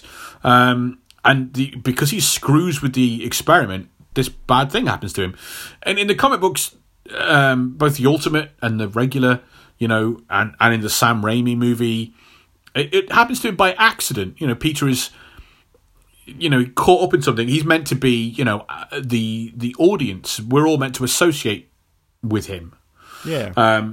So his powering is, the thing that happens to him is meant to be. We meant to kind of watch it and go, oh, that could happen to us, rather than if I was investigating my mysteriously dead father's mysterious one-armed scientist friend and I broke into a multinational science corporation and I then broke into a lab room and I started screwing with an experiment, that could happen to me. I don't think it's quite the same. I feel really stupid because that didn't occur to me when I watched this scene. I just thought, oh, there's just a really curious teenager going into a laboratory. That's perfectly fine in this sort of film. Yeah, I don't know. But you're right. You're right. There's this weirdness in this movie of them constantly trying to not do things that Raimi did. Yeah. But they brush up against a lot of those things are very necessary for the Spider-Man story. It's like they're trying to reach the same destination by taking a muddy path. They've gone like, oh, let's go off the road. We'll take our own, and it's not a shortcut or another way, and they just come off a bit muddier. They've reached the same, lying about it as well. Trying to deceive you about that we're not doing we're not taking the same route as last time. You are, you're just in the dirt next to it. Yeah, exactly. That's what I was trying to say. Anyway, so just a second, back to the story. On the subway home, Peter is asleep on the seat, feeling the side effects of the spider's bite. when a mischievous commuter balances an open beer bottle on Parker's forehead. As one of the droplets of beer touches Peter's forehead, he suddenly wakes up and springs to the ceiling like a spider clinging to it. As he climbs down and tries to reassure the group of troublemakers on the train, his hand gets stuck to a woman's shirt and he accidentally rips her top off. Peter gets his hand stuck to the subway handpole, and as one of the passengers takes a swing at him, Peter's lightning-fast reactions kick in, and he fights off the gang of troublemakers with ease, while constantly apologising to them. Peter is confused as to what is happening to him. So, this scene is quite interesting, I found, because it's at the start, it feels like a horror. When he jumps to the ceiling, it felt like a horror movie. In what way? Like, you know, in those, in something like a horror when someone's changing or something like being possessed, something horrible's happening, and they do that thing where, like, their head might spin around or they might talk with a voice, so they spring to the I think springing to the ceiling, like in that kind of like thing, like a cat, I always associate with something like a horror movie. Right, what's happening here is you're reacting to spider-like qualities like we all are meant to. Yes. We're all meant to be kind of... It's not meant to be a horror thing, it's just that's what a spider does, and we don't like spiders. Spiders are technically horror. Spiders are technically horror. Spiders are technically... I think I've already made my case here. I think I think I should get a medal. But then it leads in towards comedy. When he's doing I thought the whole thing was just a fun, silly scene. I didn't think any horror things came from this scene. But jumping on the ceiling, I was like, "Oh, that feels like a horror." How do you feel about dancing on the ceiling? What a feeling! What a feeling! Got to be before me. Go on, who doesn't love Lionel Richie? Anyway, how does oh God, keep it together. I can't. First show back. I can't. First show of the year. You're supposed to be the serious one. We've got so many more of these to do. And you come in here referencing the 80s like I'm supposed to do. How does Peter use his powers in the comic books? Like, does he fight off a bunch of people in the train and rip a woman's clothes off? There's no ripping a woman's clothes off, no. Good. He feels a little bit like this. He feels a bit funky after the spider bite. And he walks into traffic. Oh, boy. And a car comes hurtling towards him and kind of swerves. And he, something like at the last second, something warns him to get out of the way. And he leaps out the road and kind of realizes that he's landed on the side of a wall. And he's sticking to the wall. And then he effortlessly climbs up the wall. And he's like, I'm climbing up this wall as easily as I would walk along the ground. And then when he gets like the very top of the building, he grabs a metal pipe to kind of pull himself up onto the roof. And as he does, he has crushed the steel pipe as though it were paper. So he very quickly goes, I can stick to walls and I'm very strong. And then he's on the roof and he starts to like balancing on telegraph wires and electricity cables and stuff, and realizes it's as easy to walk along one of these little thin wires and cables as it is for him to kind of walk down the street. So, yeah, he very quickly gets all of his powers in one fell swoop. The economy of writing in the origin story is amazing. So simply by having the car come near him, Stan Lee, in a couple of panels, is able to do... He's got spider sense, he can stick to walls, he's incredibly agile, and he's strong. Boom. Let's keep moving. That's the kind of editing and narrative flow you need in a lot of these days. When you're bashing out multiple things a month, yeah. You know what could have been better though? If he had like several scenes dedicated to admin. Like Batman Begins. Oh, we still have a lot of that coming up, buddy. He's more admin. Web research on materials and sewing scenes. Batman Begins would have been vastly improved if they went through the returns policies as well. Just in case they didn't fit. Actually, he's rich. He wouldn't need to return anything. And then, on top of them doing that, they've also had these stupid things where sometimes it just doesn't matter. Whereas, like, Morgan Freeman, I need a bat car. Oh, funny you should say that, Mr. Wayne. I have here a Batmobile. Oh, cool. What? He's just having a look around at a... No, I'm not. It's the story of a man who earns nothing. He earns nothing in that movie. He learns virtually no lessons, and he earns none of his. Like, there's no hero's journey. And he's a billionaire. What do you expect? Jeez. I expect the Spider-Man the Batman story that I know, where he earns things. He did get beaten up a lot in Asia, so yeah. He steals an apple. Steals an apple.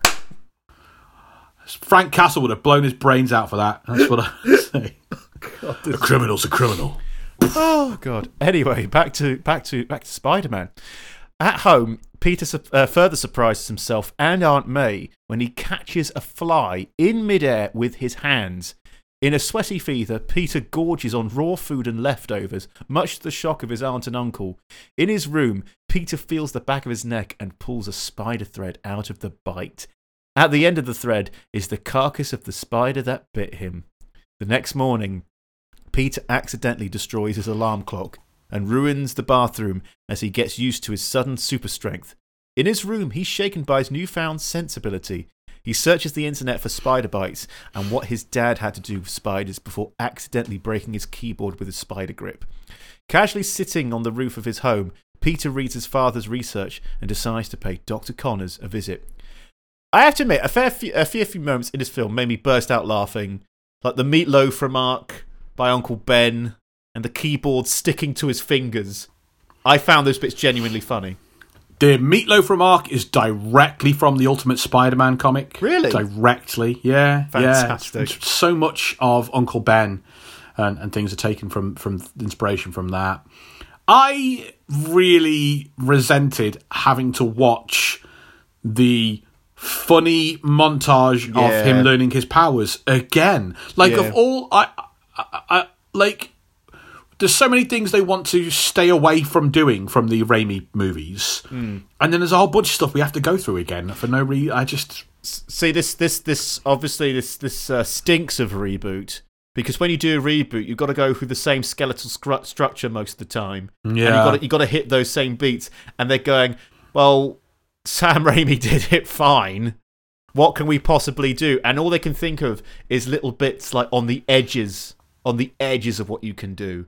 So you got these little bits, like the key. That was good. Yeah, that was fun. I thought that was genuinely funny, but at the same time, I agree. You are thinking, I know this story. I'm being retold, repackaged, the same story.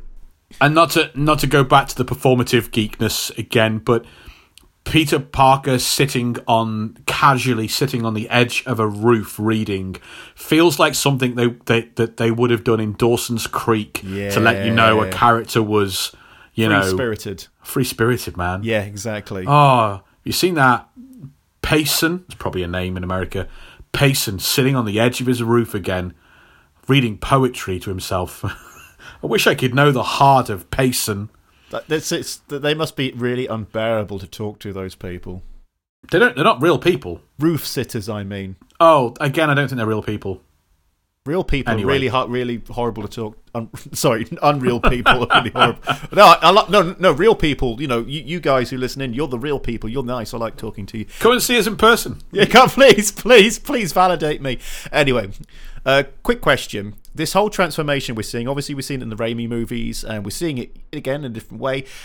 What I need to ask, though, was Peter's transformation into Spider-Man in the comics like a bad fever? I don't quite know what you mean. Because he's sweating. He's sweating. Like, I didn't really pick up on that in either film, personally. Well, come on. Okay, in the first film, he's like drowsy, and he's like, oh, what the hell? To me, that says fever. You know when you have a fever and your head's swimming? I suppose so. What was it like that in the comic? He feels a bit rough and he walks into traffic. That's kind of about it. I'm struggling to think of the ultimate version. His symptoms last for a bit longer in the ultimate version. He passes out a couple of times. That sounds like a fever. Maybe. Good. I was right. It's a fever. He's got spider fever. Anyway, back to the film. Spider fever is what, like, really crap entertainment journalists would say when reporting on how popular the first Spider-Man movie was. And it seems like the whole country has got spider fever. I hate Back those. to you, Joan. I hate that so much because it's like the most. No, we're not going there. I'm not going to get angry about entertainment journalism. We're going to talk about Spider-Man. At Connors' home, Peter bothers the Doctor for answers, who almost asks him to leave before he realises that Peter is Richard Parker's son. In his kitchen, Connors explains that he does not know where Peter father's left to, but his research would have changed the lives of millions. As Connors apologises for staying away from Peter out of the anger he felt towards Richard for suddenly leaving with the research, Peter mentions the decay rate algorithm and shares the equation he found in his father's files with Kurt, impressing him. Dr. Connors invites Peter to Oscorp to further investigate the algorithm. That evening, Dr. Connors reads the equation alone in his room while staring at his stump where his arm once was. Now, I remember people saying, I read people saying, I think both reviews and other people like there wasn't much done. There wasn't much about this character with Kurt Connors, but I felt a good, not the best amount, but a fairly good amount of pathos with him. When you see him, apparently there was an unshot scene where he does a tie-up with one arm, and apparently like Rhys Ifans was actually practicing doing that, but in the end they thought, no, it takes too long and it doesn't do much. But I thought that would have really hammered it home how much of a struggle this guy lives. He's a one-armed scientist, and he doesn't like weakness. I guess, yeah, I don't know. I don't think the character lands, and I think maybe we should have had a rule and tried not to judge this movie in the shadow of the others, but this movie came out in the shadow of the others. So it's very hard. The audience will be thinking similar things. If you're a massive, amazing Spider-Man fan and all that, I'm really sorry if this feels like we are constantly harping back. I don't want it necessarily to be like that, but all Spider-Man villains live in the shadow of Alfred Molina's Dr. Octopus. They just do. Yeah. That was just that felt like pathos. That was hard. That's the kind of pathos that makes your heart tremble. That bit when I think we needed a bit more of Kurt Connors, and I don't know. Yeah, what was going on with him? But yeah, I don't know. I didn't.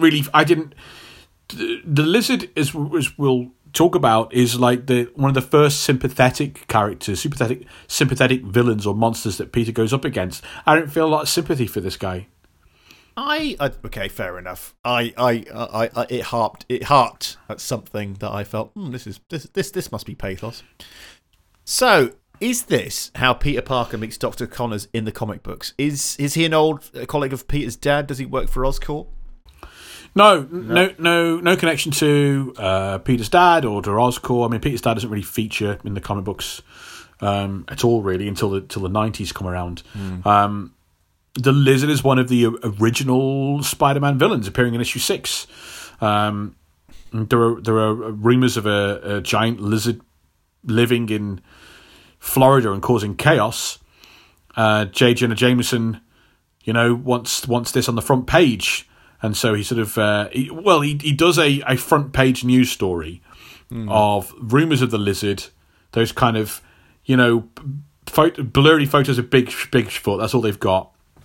And he challenges Spider-Man to not be a coward, leave New York, go to Florida, and face a real challenge, a giant lizard man.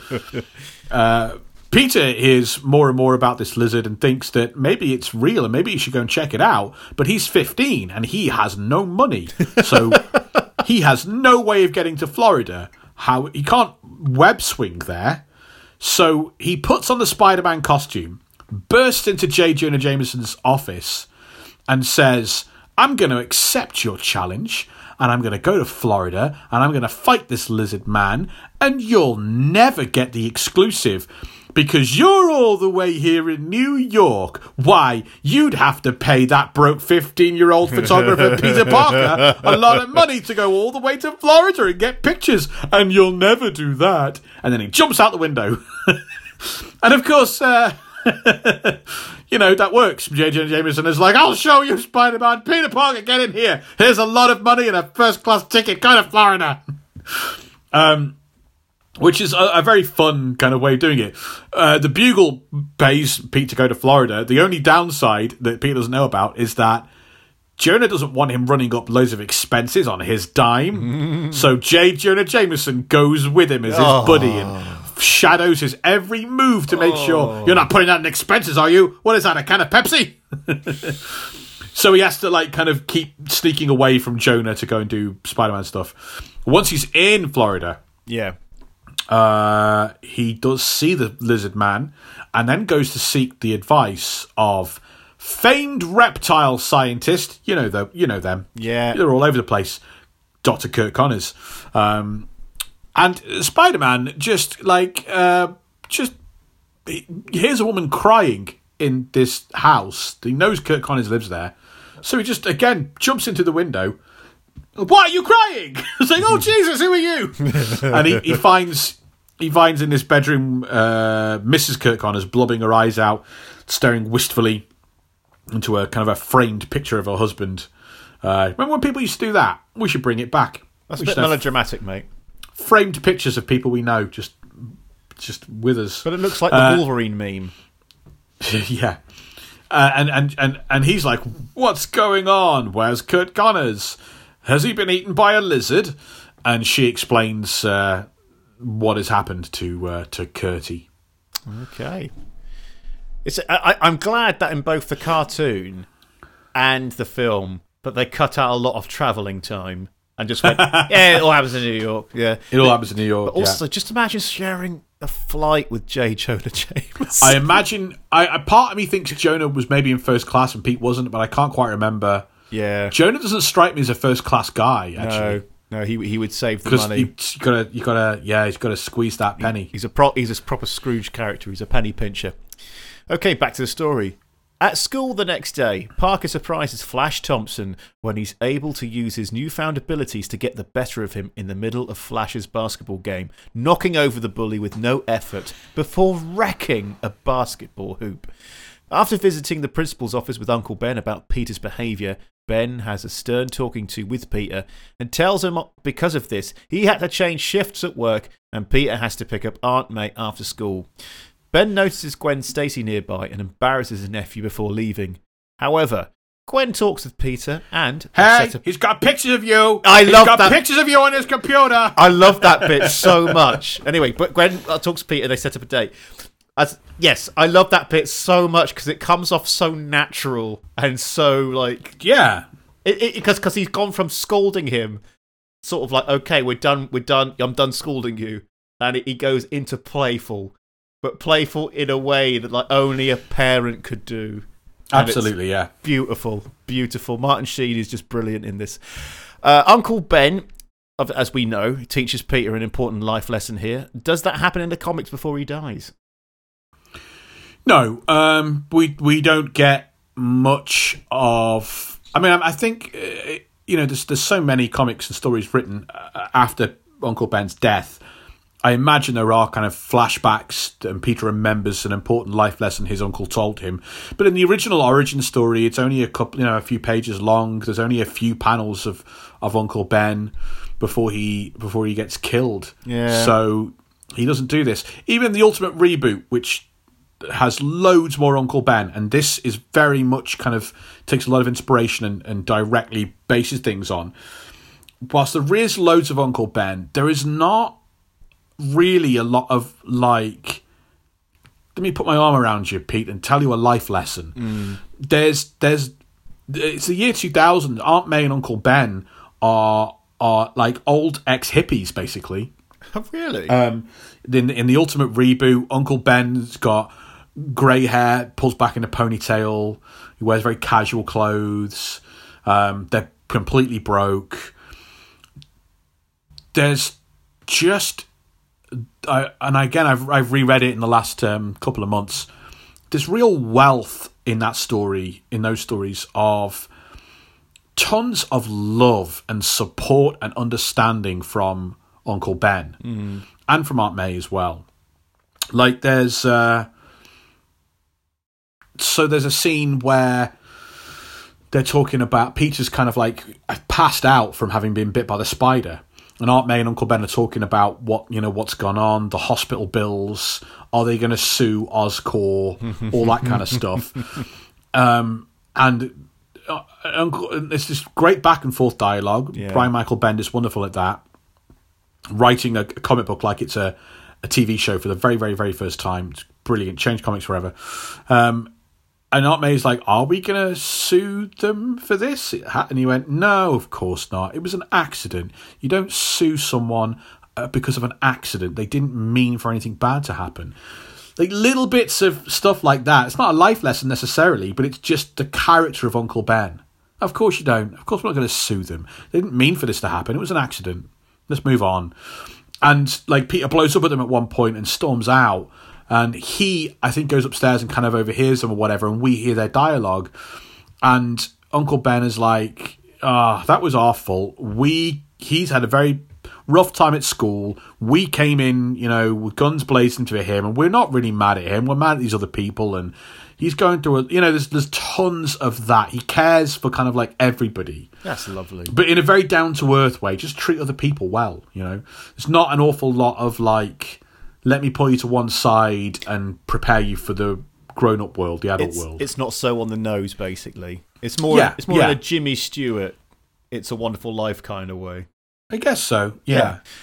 Anyway, back on to the nose being a phrase that was very apt to use in this Voldemort lizard movie. So, back to the film. At the docks, Peter practices his spider skills, swinging from chains and climbing ship holes, getting more confident with each climb and swing.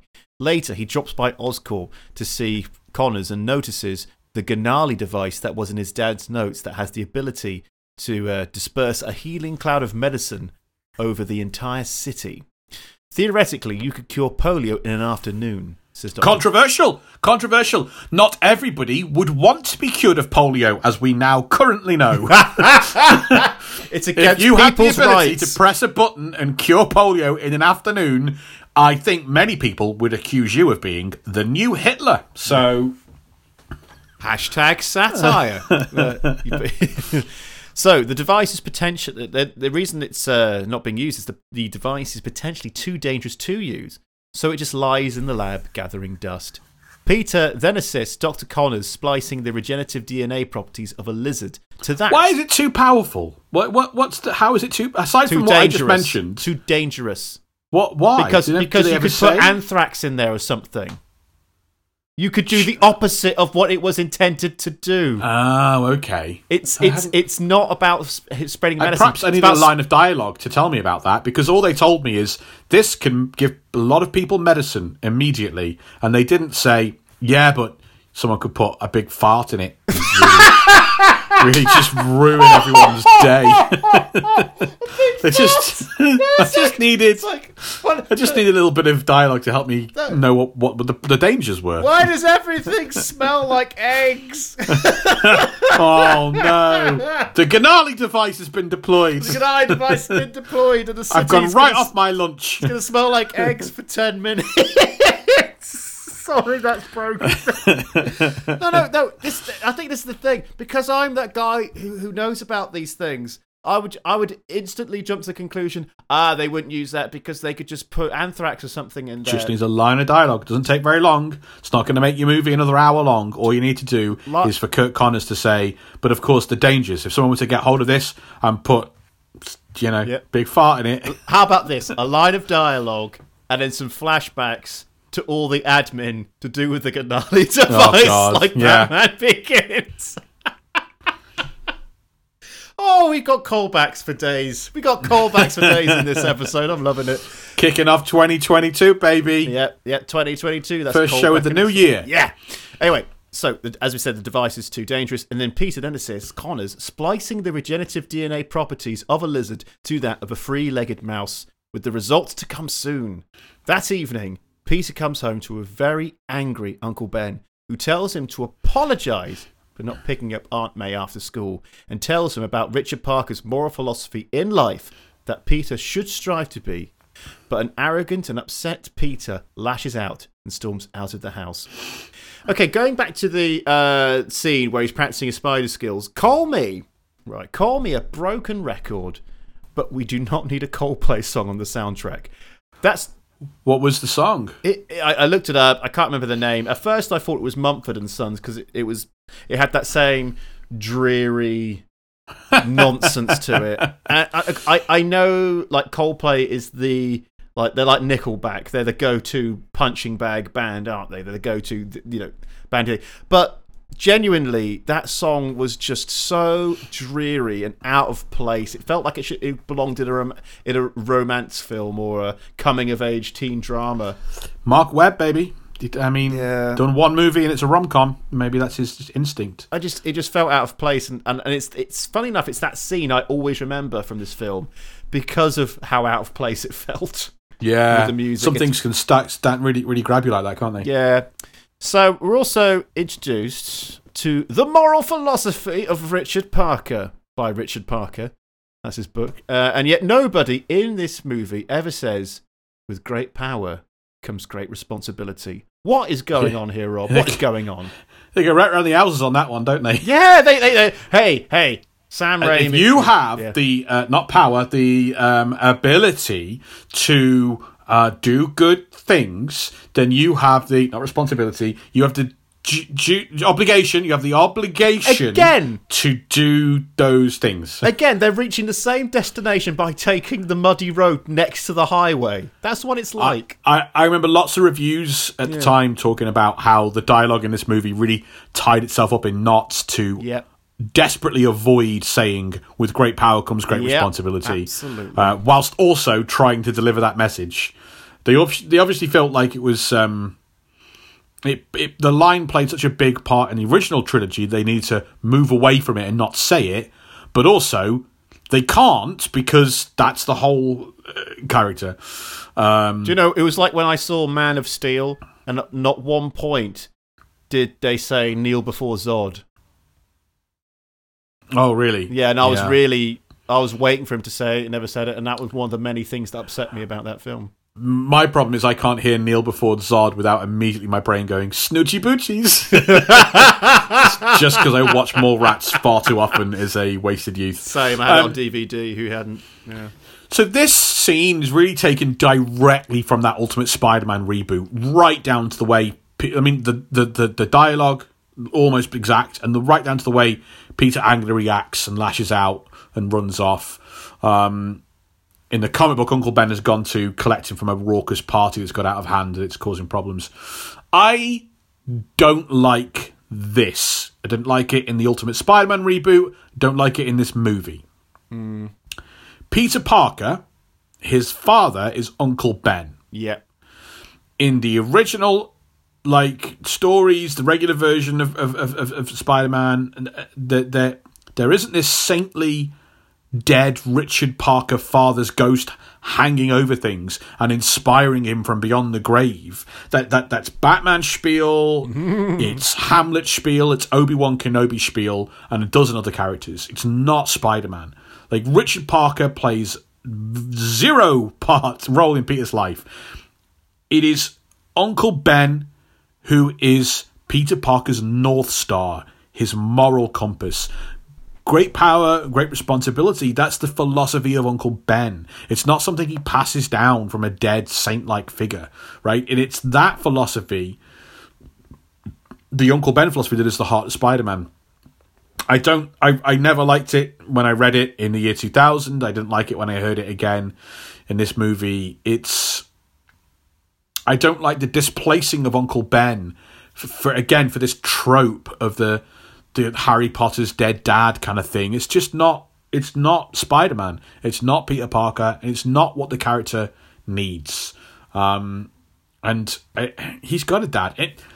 He says it at the end of the first Spider-Man movie. I have a father, and his name is Ben Parker. It's kind of key in. And he's an orphan, but he's not an orphan anyway. Yeah. I know what you mean. I get it. Back to the movie. At a grocery store, Peter argues with the clerk when he doesn't have the right change and almost storms out before witnessing a criminal holding up the clerk, who throws Peter over the milk he was trying to buy. As the criminal makes his getaway, the clerk yells at Peter to stop the criminal, with Peter arrogantly rebuffing him and walking away saying, "It's not my policy." So this is different to the Sam Raimi movie. Is it like this in the comic books? Does he do something like this that's arrogant? Well, yeah, but the alteration is weird. Yeah. So in the comics, and then thus the Raimi movie, when Peter has a chance to stop a robber, all he has to do is stick his foot out, trip the guy up, while the guy is already being chased by people. Yeah. That's it. And I guess like the point of that is that the good thing that is needed to be done is so small. Yeah. It's such a small act. Stick your foot out. That's it. But Peter feels he's been wronged by the person who needs his help, so he doesn't help them. Yeah, that's the key. But it's a small act that every one of us reading the comic or watching the movie could do. Here, Pete would have to chase down and fight an armed robber. Because the guy says, "Why don't you tackle him?" Like, what? I don't get that. Like, just stick your foot. All you had to do was trip him. And again, it feels like they are going, "Oh, we can't do a tripping scene because that's in the first one." So we do nothing. I'll tell you what, though. It's already been established that you can fight several people on a moving subway. So, I mean, I see he'd have no problem beating up. Completely. And in the comic books, he would also have no... It's not about him having no problem. It's about what do you, the audience and reader... Okay, yeah. So, like, could you stick your foot out and stop someone who's running away? Yes. It's no effort. Could you, the audience member, tackle an armed robber to the ground? Can you associate with that? Yeah. Can you feel that is justified or unjustified? Like literally, just have to in the other versions, he just has to put his foot out and the guy's done. But he won't even do that. He won't even do that effort. And yeah, I find it a very odd alteration. Yeah, I see. I saw this as, oh, they're just doing the same thing, but it's a bit grittier. But now, from what you said, it's like, wait a second, this whole thing's unraveled on the floor like a big mess. And he's not a wrestler. I mean, there's the madness of the best. Like, this is also missing. Pete's like kind of he's just a kid here. He's just like a messed up kid, right? Getting powers doesn't make him worse. In the comics, getting powers makes him so much worse. He's such a dick. He becomes he was a very popular, well-paid wrestler, and immediately has all these like TV gigs. And there's a whole thing like he sits and thinks in his head in his room. Yes. My aunt and uncle, they have looked after me after all these years. I shall always make sure they're taken care of. But everyone else in the world can go to hell. Because he's just such a vain, self-glorious... Like, it's just exasperated all his problems because he hasn't learnt his lesson yet. Yeah. Whereas this version of Pete is kind of just a good kid. Like, a little messed up, but, I mean, if you were like, however, I don't know, however old 26-year-old Andrew Garfield is meant to be in this movie, 16 maybe, 15. He does not look youthful in this film at all. He looks like a man. He looks younger than Tobey Maguire did, but... That's because, no, Tobey Maguire had a side parting and that ages people by 10 years. Yeah, very true, very true. Okay, so back to the film. As the criminal runs down the street, he trips up in front of Uncle Ben, dropping his gun. Ben sees the pistol and tries to apprehend the criminal, but is fatally shot. Peter runs towards the sound of the shot and finds his uncle bleeding in the street before he dies in his arms. At home, police tell an emotional Aunt May about her husband's death. Peter sees the wanted poster for the man who killed Uncle Ben and realises it's the same man he let rob the convenience store. I feel they built up Ben more in this film than they did the Sam Raimi films. And 100%, yeah. Even though it's quite the whole scene of his death is a little bit clumsy, I felt it was just a struggle. You know that was it. Like, rather than a guy just takes his car, it just felt a bit. I don't know. Again, it was approaching the same destination right next to the highway on a muddy road, but because they built him up. There's a bit more of a payoff, I found. Absolutely, and again, this really does take from the Ultimate Spider-Man reboot, where you get. It's the first time I'd ever read Uncle Ben as a character. Yeah, it took to the year 2000 to do that, and you get to read him as a parent for I think 5 or 6 issues. Like Ultimate Spider-Man, the comic, you don't get to see the Spider-Man costume for 6 or 7 issues, maybe more. Wow. Because it's all about Peter's. But it's again one of, if not the best Spider-Man story ever told. It's really great. One of the best things I'll never read.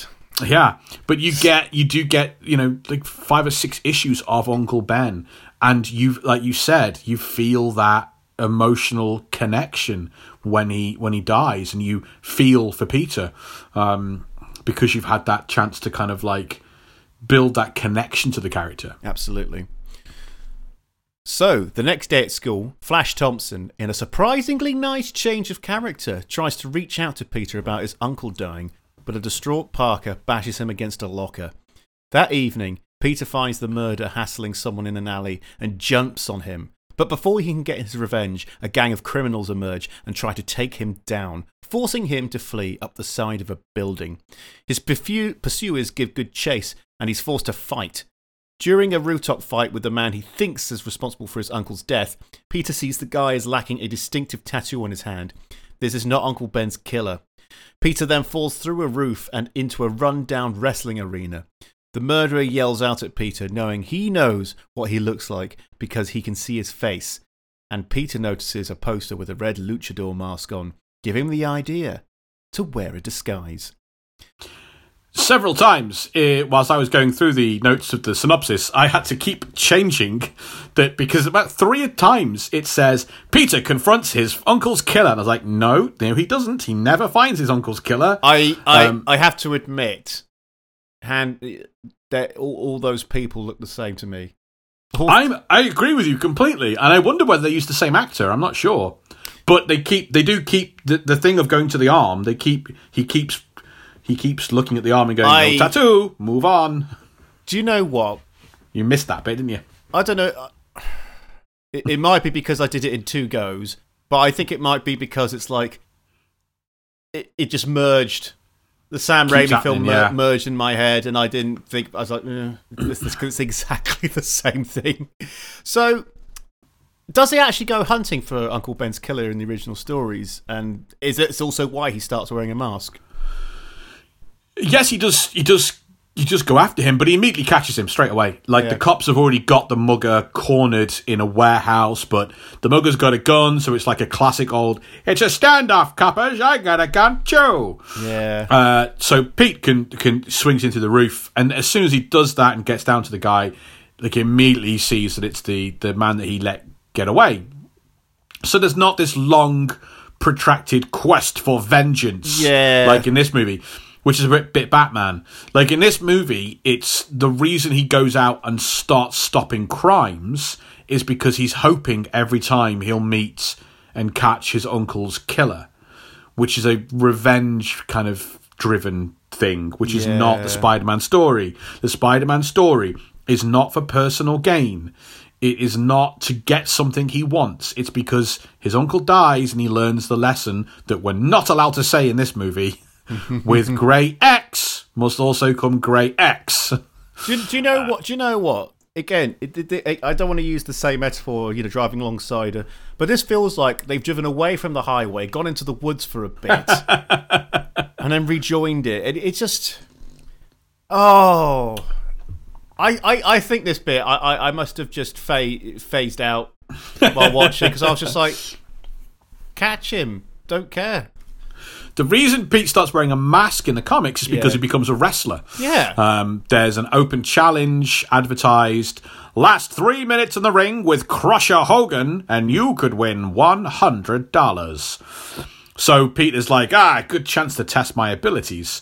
And but he fears failure and public ridicule because that's what he lives with his whole life. So he gets a makeshift mask over his face when he steps into the squared circle. Then he immediately becomes a sensation, so popular. There's a talent agent and a TV producer in the audience. They start lining up theatre shows, and he makes dozens of appearances on television. We get almost like a comic book montage of newspaper front pages of newspapers of Spider-Man being this popular TV star and attraction. So Peter keeps the mask and makes himself a more theatrical costume for TV. That's it's a very small mercy that they didn't try to redo the wrestling bit, because nothing could beat Bonesaw. Let's have a bit of Bonesaw. Bonesaw's ready. Yeah, it goes up I always think it goes up at the end. Bonesaw's ready. It's not the bit. The bit I usually do is, "You're going nowhere." It's my favourite bit. God bless Randy up in Wrestling Heaven. Wrestling Heaven, indeed. Or maybe not. Yeah. Don't have heroes, folks, if you're in the wrestling business. They'll let you down. Yeah. Okay, back to the story. At school and in his spare time, Peter works on his first mask. Over the next few days, a masked Peter Parker stalks New York looking for his uncle's killer, apprehending various associates along the way. That sentence just doesn't seem like a Spider-Man sentence. Do you know what? A masked Peter Parker stalks New York looking for his uncle's killer. Okay, what's going on? Two things. When I write the stories, the little notes. This is not a criticism of you. This is a criticism of the event happening, the way it's been framed. This is not you. I thought you criticising my sentence structure, because as reading that's this out, what's happened. Reading this out, I thought in my head, what the hell did I write here? Because two things. I try to call the hero by their real name until it's established that they are the superhero. Very good, very good. And two, this sentence reads like the worst kind of American TV local news. That kind of...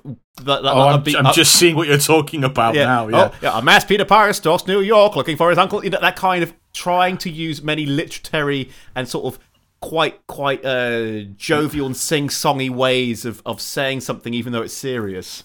They used to make fun of on the day-to-day. It's that kind of thing. And I look back at... Sorry, guys, we will get to the story in a sec. But I'm just looking back at this going, what did I do here? Behind the curtains, folks. Behind the curtains. Spoiler alert, no one's interested in behind the curtains. Get back to the story. Anyway, over the next few days, a masked Peter Parker stalks New York while looking for his uncle's killer, apprehending various associates along the way, while also working with Oscorp biocables to create a device that can produce webs.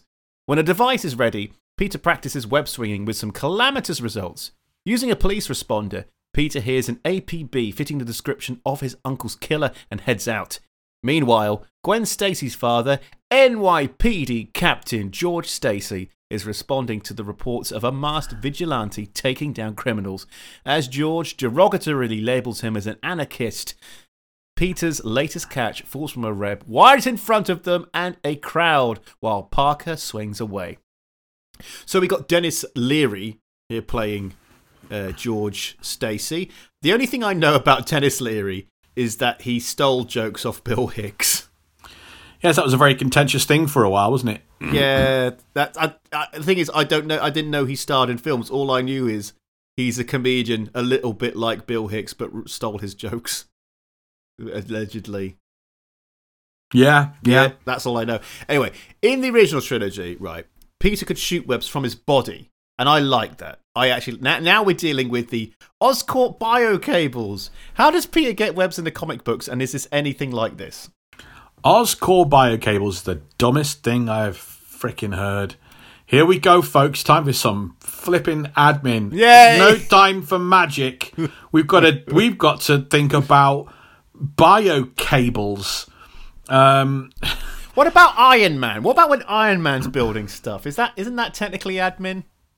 Actually, it's kind of core to the story, if anything, because it's to the origin, and then he just puts a suit on. I don't need to know what there's no scene where he's talking about where he gets the parts from. Stupid ass. And about the returns policy and whether he needs to buy in bulk. In the comic book, Spider-Man has web shooters. Yes. That he builds in 2 panels. Two and he's panels? just of course. He's like, it's a good job because Peter Parker is a prodigy. He's a genius. Wears them on his wrist, shoots webs, boom. Yeah. It's an amazing web fluid that he invents, the web fluid. There's no Oscorp bio cables. Yeah. He invents the web fluid. He invents the little spinner, the little web shooter itself. It's a big part of the comic book. He can run out of web fluid during a fight. There are entire issues where he can't web swing because he hasn't got any money to buy the core ingredients that he needs. It's an obstacle to overcome. Yeah. It harkens back to that thing that Peter Parker in the comics is this hard-working, self-made hero. And there are numerous issues where, as I said, it's a big drama for him. The original trilogy, they felt that they didn't want to make him that intelligent, basically. Yeah. They didn't want Peter Parker to have the ability to build a web shooter and create this web fluid. That they thought it would make him less relatable to the audience. So they had a thing where it just comes out of his wrist. What did you think about the wrist? Well, we probably talked about it before, haven't we? About the original Raimi wrists. What do you mean about the wrists? Because it's not like the comics. It's right. The shooting webs out. Yeah. I don't like it. No, it's not right. I like it. It's again, it's taking away something from the character. Okay. I can understand it in the context of a movie. It's not the be all and end all. It feels very X-Men-y. I think that's what I liked. It feels like something an X-Men character would have rather than. Yes, it's pretty gross. It's pretty gross. You got to think about how much because your body's got to produce. Yeah. That as well. So he'd be eating a lot. And it comes out your butt. Your butt. Spiders shoot webs out their butt. And don't come out no wrists or no legs. Yeah, it comes out their butt. Okay. And then they eat it. Yeah, it's taking. I don't mind it that much. I just don't. I hate. It's indicative of Hollywood sitting down, going, "We have to change this classic great character that works." Because what if a child goes, he's smarter than me, I don't like it anymore. Well, F that child and F that audience. And I hate that over-analysing micromanagement of, this thing will make people not like Spider-Man. No, it won't. Do you know how I know it won't? Because I got 60 freaking years of success that tells me it won't. Because it works. It was a hit from day one for 60 years. People love him. So why are we doing this? God. So yeah, the comics briefly changed it when the movie came out, because they were like, oh my god, I can't believe someone's making a movie about a comic book. We better change things about the comic so it's just the same as the movie. So they gave him this organic web power, yeah. but that didn't last very long. It kind of evaporated, kind of once the furore about the movie had died down. And this is a change that I can get on board with. I like the way it looks as well. I like that he presses a button. I like that a thing comes out. I love the gadget, man. It's cool. It's cool. I see, because I only knew Spider-Man from shooting webs from his wrists.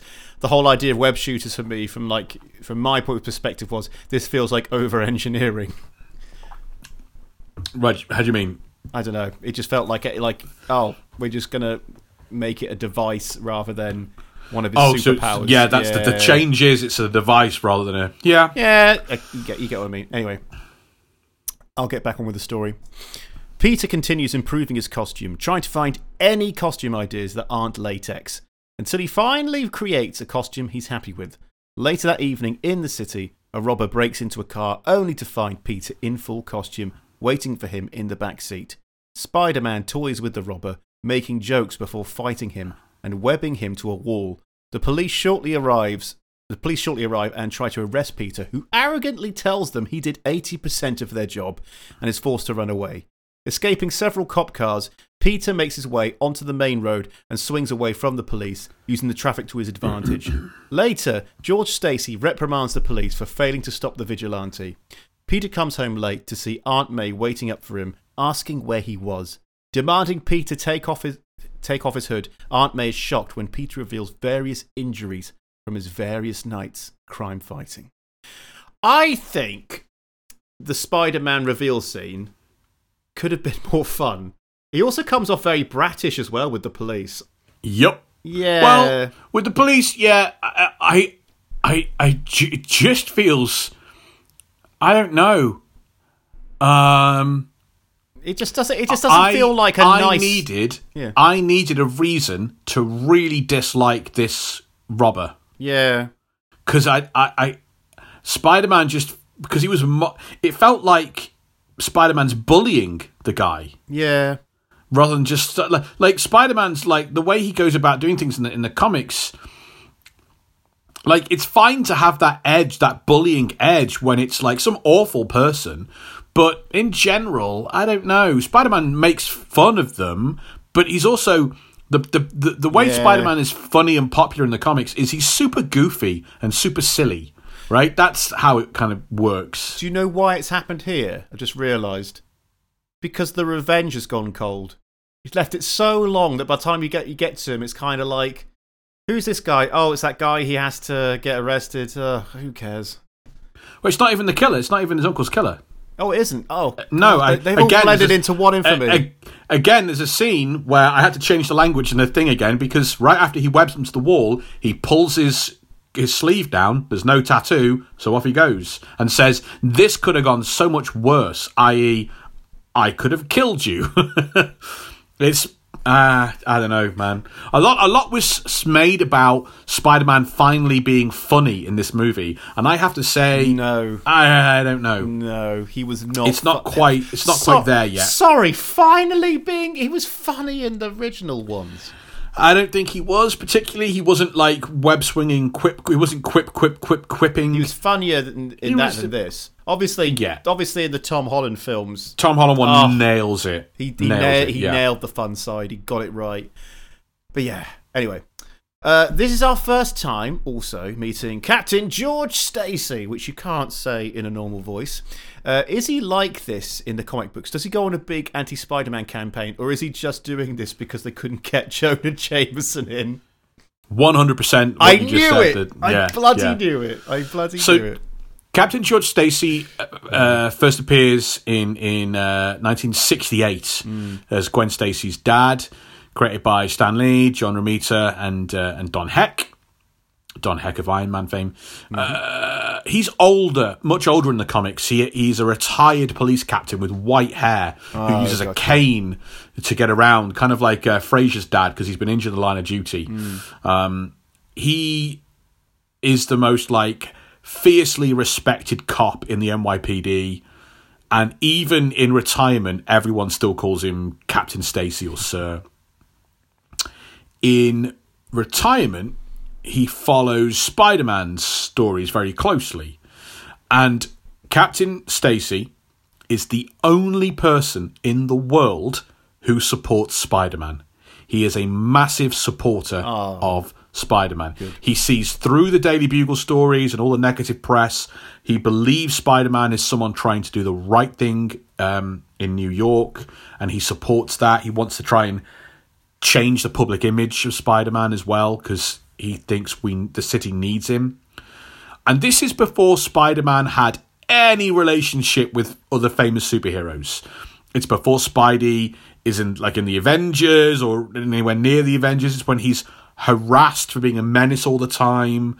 Like, Captain Stacy being a supporter, him finally having a supporter is a big deal. It being someone that is a respected cop, former cop, it's really important, yeah.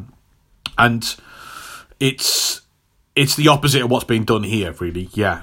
He would keep coming out of retirement as well to kind of get involved in police cases that involved Spidey and trying to kind of convince the current crop of NYPD top brass that Spider-Man was a hero. So very different. And I think your point about Jameson is exactly it. Yeah, it's something I really strongly felt, because you need that person in some kind of authority to hate Spider-Man, who's on the side of good. Wow. I say he's not necessarily typically. Jameson's not on the side of good. He's like, I was about to say, like, Jameson's not on the side of good, but he's not a supervillain. He's just an antagonist, not an adversary. There we go, an antagonist. There we go. That makes sense. Also, he was previously played by James Cromwell in Spider-Man 3, wasn't he? Oh, that's right. The James Cromwell fits the role perfectly. Yeah, because when you start describing how he is, like, I can imagine James Cromwell. I forgot Gwen is in Spider-Man 3, and her dad briefly as well. Yeah. Yeah, that would have been great. I would have much preferred James Cromwell. But then it would have been a very different story. James Cromwell, one of those people who just pops up and always have a smile on my face, even if he's the bad guy. Anyway, back to the story. At Oscorp, Connors impresses Rajit Ratha when he shows that the 3-legged mouse they spliced with lizard DNA has grown its 4th leg back, but the executive pushes the doctor to start human trials soon, even suggesting to inject the formula to unsuspecting people. When Kurt pushes back, Ratha gives him a vague threat that implies what happened to Richard Parker will happen to him before shutting down his operation. At school, Gwen invites an agitated Peter Parker to dinner at her family's house. Meanwhile, back at the lab, and running out of options, Kurt Connor initiates human trials on himself. Injecting the formula into the stump in his arm, he convulses. The next day, Parker drops by Stacy's fire exit to say hello and give her some crumpled flowers. Captain George enters the room and greets Parker cautiously. So is this how Peter starts dating Gwen Stacy in the comics, like secretly? Not secretly, but, cautiously. No. Gwen Stacy arrives in 1965. When Steve Ditko is still drawing the comic and kind of co-creating it with Stan. Stanley, in later years, claimed that his wife, Joan, was the inspiration for Gwen. As ever with Stanley's statements, take it with a grain of salt. In her initial appearances, Peter's gone. He does not know her at high school. He doesn't know any of these people at high school, except for Flash. But he's gone to college, and that's where Empire State University. It's where he meets Gwen Stacy. They're both in the same science class together, and Gwen likes Peter right from the off. We have a handsome Peter Parker. We have a more self-assured, not socially awkward. We have a kind of not exactly a traditionally cool, teenager, but he's not a loser. Like, all of that high school drama is gone. And if you're listening to this and you're still at high school, that genuinely happens. High school is an insane thing that happens to you, but it just stops, and you go to a workplace or somewhere else, and it just you don't that madness doesn't carry with you for the rest of your life. So I think it's really cool. Pete goes to college and it's all different, man. So Gwen likes Peter, and she keeps trying to subtly pursue him, but he's got no time for her. So this thing happens when he goes to college. He doesn't have friends again to begin with. People keep trying to get him to go to stuff, and Aunt May is very, very ill and in hospital at this time, and he is so distracted by that, he does nothing. He goes to class, and then people invite him to stuff, and he's like, I don't have time for it, and he leaves, and he's Spider-Man, and he leaves. So he doesn't invest any time in building social relationships. So everyone at this school thinks he's a snob who hasn't got time for them and who looks down on them. And Gwen is kind of rebuffed by this a lot as well. So she dates Harry Osborn, who is Peter Parker's roommate, and Flash Thompson, his high school bully, specifically to make Peter jealous, which works. Obviously. And their relationship gradually develops, but Peter's going out with Mary Jane Watson at the time. So he dates Mary Jane before Gwen Stacy. But that doesn't last because he doesn't ever get to know the real Mary Jane. He just sees her as shallow and self-absorbed, which the character was at the time. She was this just party girl. And once he finishes with Mary Jane, they start to gradually a little romance between them develops as they are lab partners and classmates, and that's how it starts to as they start to begin dating. Cool. Right, back to the story. At the lab, Curt Connors awakens to find a scaly cocoon grown from his stump. Peeling it away reveals a brand new and perfectly functioning arm. Trying to get in contact with Rather about the results of the human trial, he finds out that Rather is already on his way to a veterans hospital to administer the formula without the patients knowing. Suddenly, Connors feels immense pain from his arm and hails a taxi to catch up with the Oscorp executive. Inside the cab, Curt looks in horror as his new arm takes on a more reptilian appearance with green scales and claws. As the cab drives away at his orders, the scale slowly spreads to his face. I thought James Horner's soundtrack was surprisingly good in places here. Again, obviously it's, the generalized action theme, but it was good. It was good. So, Curt Connors, is this how he becomes the Lizard in the comic books? I mean, pretty much broad strokes, yeah, pretty much. There's no Norman Osborn or Oscorp. There's no shady people making vague threats to his life to force him to do it. He just really, really wants another arm. Yeah. So, despite his wife saying, "This is a bad idea, mate," he jabs himself with his experimental serum. And off he goes, grows the arm, becomes a lizard man, runs off into the forest, but wearing slacks and a lab coat. So he looks like a very strange lizard man. Yeah. And then he runs back to his lab and he's like, "I'm going to invent a serum to reverse the effects." But he's become a lizard man, and lizard men can't do science because they've got lizard brains. Stupid old lizard brains. So the lizard man writes a note, like a farewell note to his wife, as he's crying. What's he crying, Will? Because is he crying crocodile tears, is he? Got it. It's exactly what I wrote down. Crocodile tears. This is exactly like the standard of jokes you've been pumping out on Facebook recently. For shame. For shame. And he tells his wife Martha to take their son, run away, never come back. And then from then on, he stops thinking like Curt Connors, and he starts to regress. Yeah, and from that point on with the lizard, we do get when he becomes a lizard, he has this. He despises mankind. He becomes warm bloods. He despises a great Stan Lee line there. He refers to Spider-Man and all these other people as warm bloods. He despises warm bloods and everything they do. And that just makes me think of Fallout. There's I knew it would for some reason. I knew it would happen at some point in this episode. Yeah, well, there we go. I'm going to ignore your sarcasm. There's a race called ghouls who are basically ex-humans who got heavily irradiated, and now they just look like zombies. And they all talk with croaky voices like this. And the derogatory comment they use for regular humans is smooth skins. Warm bloods. Like, "Hey there, smooth skin, what can I do for you?" Smooth. That sounds like this is a weird comment, but when I worked in the pub, I was so used to working with horribly aged people and serving horribly aged people. We suddenly had a dynamic young 20-something come and work for us collecting glasses. And it's like, "Oh my God, your skin is so smooth." Is that what young people are like? I've forgotten. It's been so long. We're all so old.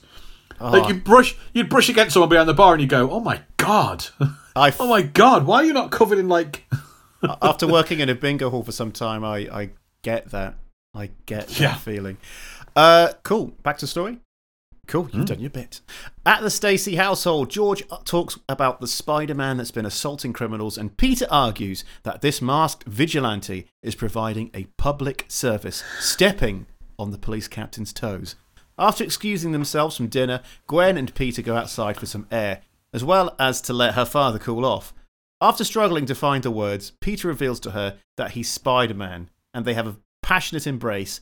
Mrs. Stacy interrupts the couple to come back in, but Peter's spidey sense goes off. Police cars are on the lookout for someone, and the taxi that Kurt Connors was in lies split open in an alley. So they're eating fish at the dinner, and he doesn't know how to do it, and it just brought back memories. Like I've eaten. Have you ever eaten fish like that, like a whole fish? Yeah. I did it when my Greek ex. We went over to Athens with a family, and they just served fish like that, and it's the first time it ever happened. And for an English person, for someone who's got experience of boring cuisine, this was like a complete game changer to me. Yeah, it's the bones. You've got to hit the right fish. Bones. The bones, it's just awful. It's an awful experience. It's very meticulous. And not necessarily for like the head and all of that, because I asked them to take the head off it. But it's just having all the bone. It's just not fun. No, I hate that. That's why I like it in breadcrumbs instead. It's nice. So Gwen finds out about this. Even when watching this film a second time, I was like, I went, yeah. He just tells her straight away. I'm just like, I was a bit taken aback by that, but yeah. Anyway, Gwen finds out that his secret identity really early on. So does this happen like this in the comics? No, of course not. Gwen never finds out. It just felt a bit off to me. I mean, let's not forget, like, the secret identity is very closely guarded, and the classic thing is, and it's a trope of superhero stuff, if anyone finds out, they could hurt the people who I love, which is true. But also, let's not forget, like, Peter is also afraid of being rejected by people. Yeah. In the comics, this isn't Clark Kent revealing that he's the amazingly beloved hero Superman. Spider-Man is hated. This would be, like, half the city thinks he's a criminal. The rest think he's a reckless, dangerous menace. No one likes this guy. This would be like taking your girlfriend to one side and revealing that you're secretly James Corden. It's not. I was going to say an easy ISIS, thing to do, but nah, come on. Yeah, no, that was a better joke. Fair enough. It just is. There's several times when he kind of planned to tell her because he's gearing up to try and propose, but things keep getting in the way, and then something major happens, which means he can never tell her about his secret, which we'll get to. Okay, we'll get to that. On the Williamsburg Bridge, Rather's limo ride is cut short when the car behind bashes into his, and everyone gets out of their vehicles in terror. Spider-Man swings onto the bridge just in time to see a large lizard tearing through the cars towards the limo. Scaly claws smash through the limo before it's thrown from the bridge along with the other cars, but not before Spider-Man can web them to safety.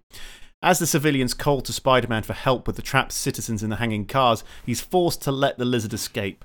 Spider-Man makes his way down to a car to save a child trapped inside, but the fuel leaks and the car ignites. Spider-Man saves the child at the last minute when the flaming car falls into the river below, reuniting him with his tearful father. When asked who he is, Peter says Spider-Man before swinging away. Is the lizard the first supervillain that Spider-Man fights? Because I've always wondered that. No. So in his first few appearances in the Amazing Fantasy comic, before he got his own comic series, Spider-Man was dealing with just kind of like regular Joes and muggers and stuff. When he gets his own comic book, The Amazing Spider-Man, the very first issue, he clashes with his first masked villain, the Chameleon. Ooh. The Chameleon is a KGB agent or an ex-KGB agent with the incredible ability to disguise himself as anyone, using like not like a magic, not a power. He doesn't have superpowers. He uses stuff. He's very good at it. Accoutrement, if you will. Yeah. Let's say latex skin masks or whatever, I don't know. Which he uses to steal state secrets. In the very first issue, the comedian disguises himself as Spider-Man and commits a bunch of crimes and acts of treason. This is why the public distrusts Spider-Man. Oh. From the get-go. It's one of the first thing that happens, and it's really important because it just carries on. From that point, all the media is against him. You can't shift anyone's opinion of him. Anyway, Amazing Spider-Man 2, he goes up against his first villain with superpowers, the Vulture, who is this costume of wings and stuff that then fly. Issue 3, it's Dr. Octopus, a very, very important villain. Issue 4, it's the Sandman. Issue 5, it's Doctor Doom, which is someone else's villain. And then issue 6, we get the Lizard. So, yeah, Lizard is the first what you'd call a monster villain. And we don't get another monster villain then until the 1970s when, like, Hammer horror is popular again. And we get the supernatural creatures, the Werewolf by Night... Werewolf by Night and Man-Wolf and Morbius as well, the living vampire. Of course, we got the Morbius film. I want to say it's been pushed back again. Really? For the 5th or 6th time, yeah. What do you think about it? Any normal set of circumstances, the pushback means the studio does not have any faith in the movie. Yeah. During the pandemic, it's hard to tell. I don't know. I think the pushbacks began before the pandemic, but I don't know. But did you see the trailer for it? Yeah. Yeah. Yeah. I imagine it'll be as good as the Venom movies, which is a certain level. Yep. That's all we need to know. So, in the sewers, Curt Connors changes back to his human form and staggers through the tunnels. The next day, George Stacy gives a press briefing blaming Spider-Man and issuing a warrant for his arrest. At school, Peter shows Gwen the dead spider that gave him his powers and talks about the lizard he fought on the bridge. Gwen says that it's not Peter's job to go after the lizard, and they kiss. Later at Oscorp, Peter looks for Curt Connors in the deserted lab before finding the doctor in a very dishevelled state. Parker asks the scientist about how a predator would track a reptile, but as Curt begins to explain food chains, he becomes irritated and asks Peter why he's so interested in reptiles. Curt then tells Peter about the apparent new species of lizard in New York that can become aggressive if threatened, at which point Peter notices scales on the doctor's neck.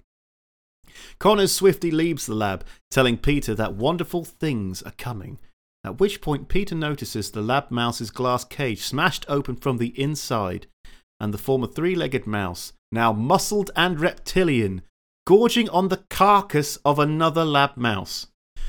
That mouse bit was a tad nasty, wasn't it? Yeah. It was a bit grim. Yeah. It was a bit horrible, because it's just like, it's not eating at the carcass of a mouse, it's just the back legs are left. And another one doesn't, like, Pete just leaves, and it's been doing it, and it's a weird environment where no one's done anything for a while, because Dr. Connors has given everyone the week off to be a lizard man. But yeah, but the thing is, what's extra dark for me, when he says... maybe it's just me reading into this. When he says, wonderful things are coming, and then he sees that's basically the subtle way of saying, oh yeah, that's going to happen, but with people. I'm going to eat you. I'm going to eat you. And it's like, because the way it's been eaten is just, you think, just nibbling at the sides and the entrails. No, he's properly ate him. Horrible. Yeah. Anyway, without a moment to lose, Peter goes straight to Captain Stacy's office and tells him he knows what's happening in regards to the reports of a dinosaur threatening Manhattan. When Peter tells George that Dr. Curt Connors, his daughter's academic mentor, is transforming himself into a giant lizard, the police captain brushes Parker's claims as the ravings of an overactive imagination and has him escorted off the property. However, the next second, George decides to take a chance and asks his subordinates to find out everything they can on Dr. Curt Connors. Outside, Peter passes a subway and notices lizards crawling over the signs and down the drain into the sewer. So in the stories from the 60s, what is Peter's relationship with Captain Stacy like? It sounds pretty good with Spider-Man, but what about Peter? Oh, it's not like this at all.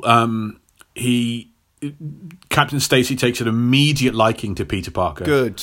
And openly encourages this growing relationship between Pete and his daughter Gwen, and very much approves of their relationship. Good. And encourages Peter and like in general in life, in what he wants to do in life, and gives some advice and stuff. Between the way he encourages Peter and the way he is an active supporter of Spider-Man, during this several year period, Captain Stacy becomes a surrogate father figure to Peter. He's pretty much like the first person since Uncle Ben, you know, outside of his aunt, that really supports him and cares for him. And it's almost like Pete gets much more out of this relationship than he does out of, you know, his romantic ones with whoever he's with, like with Gwen and stuff.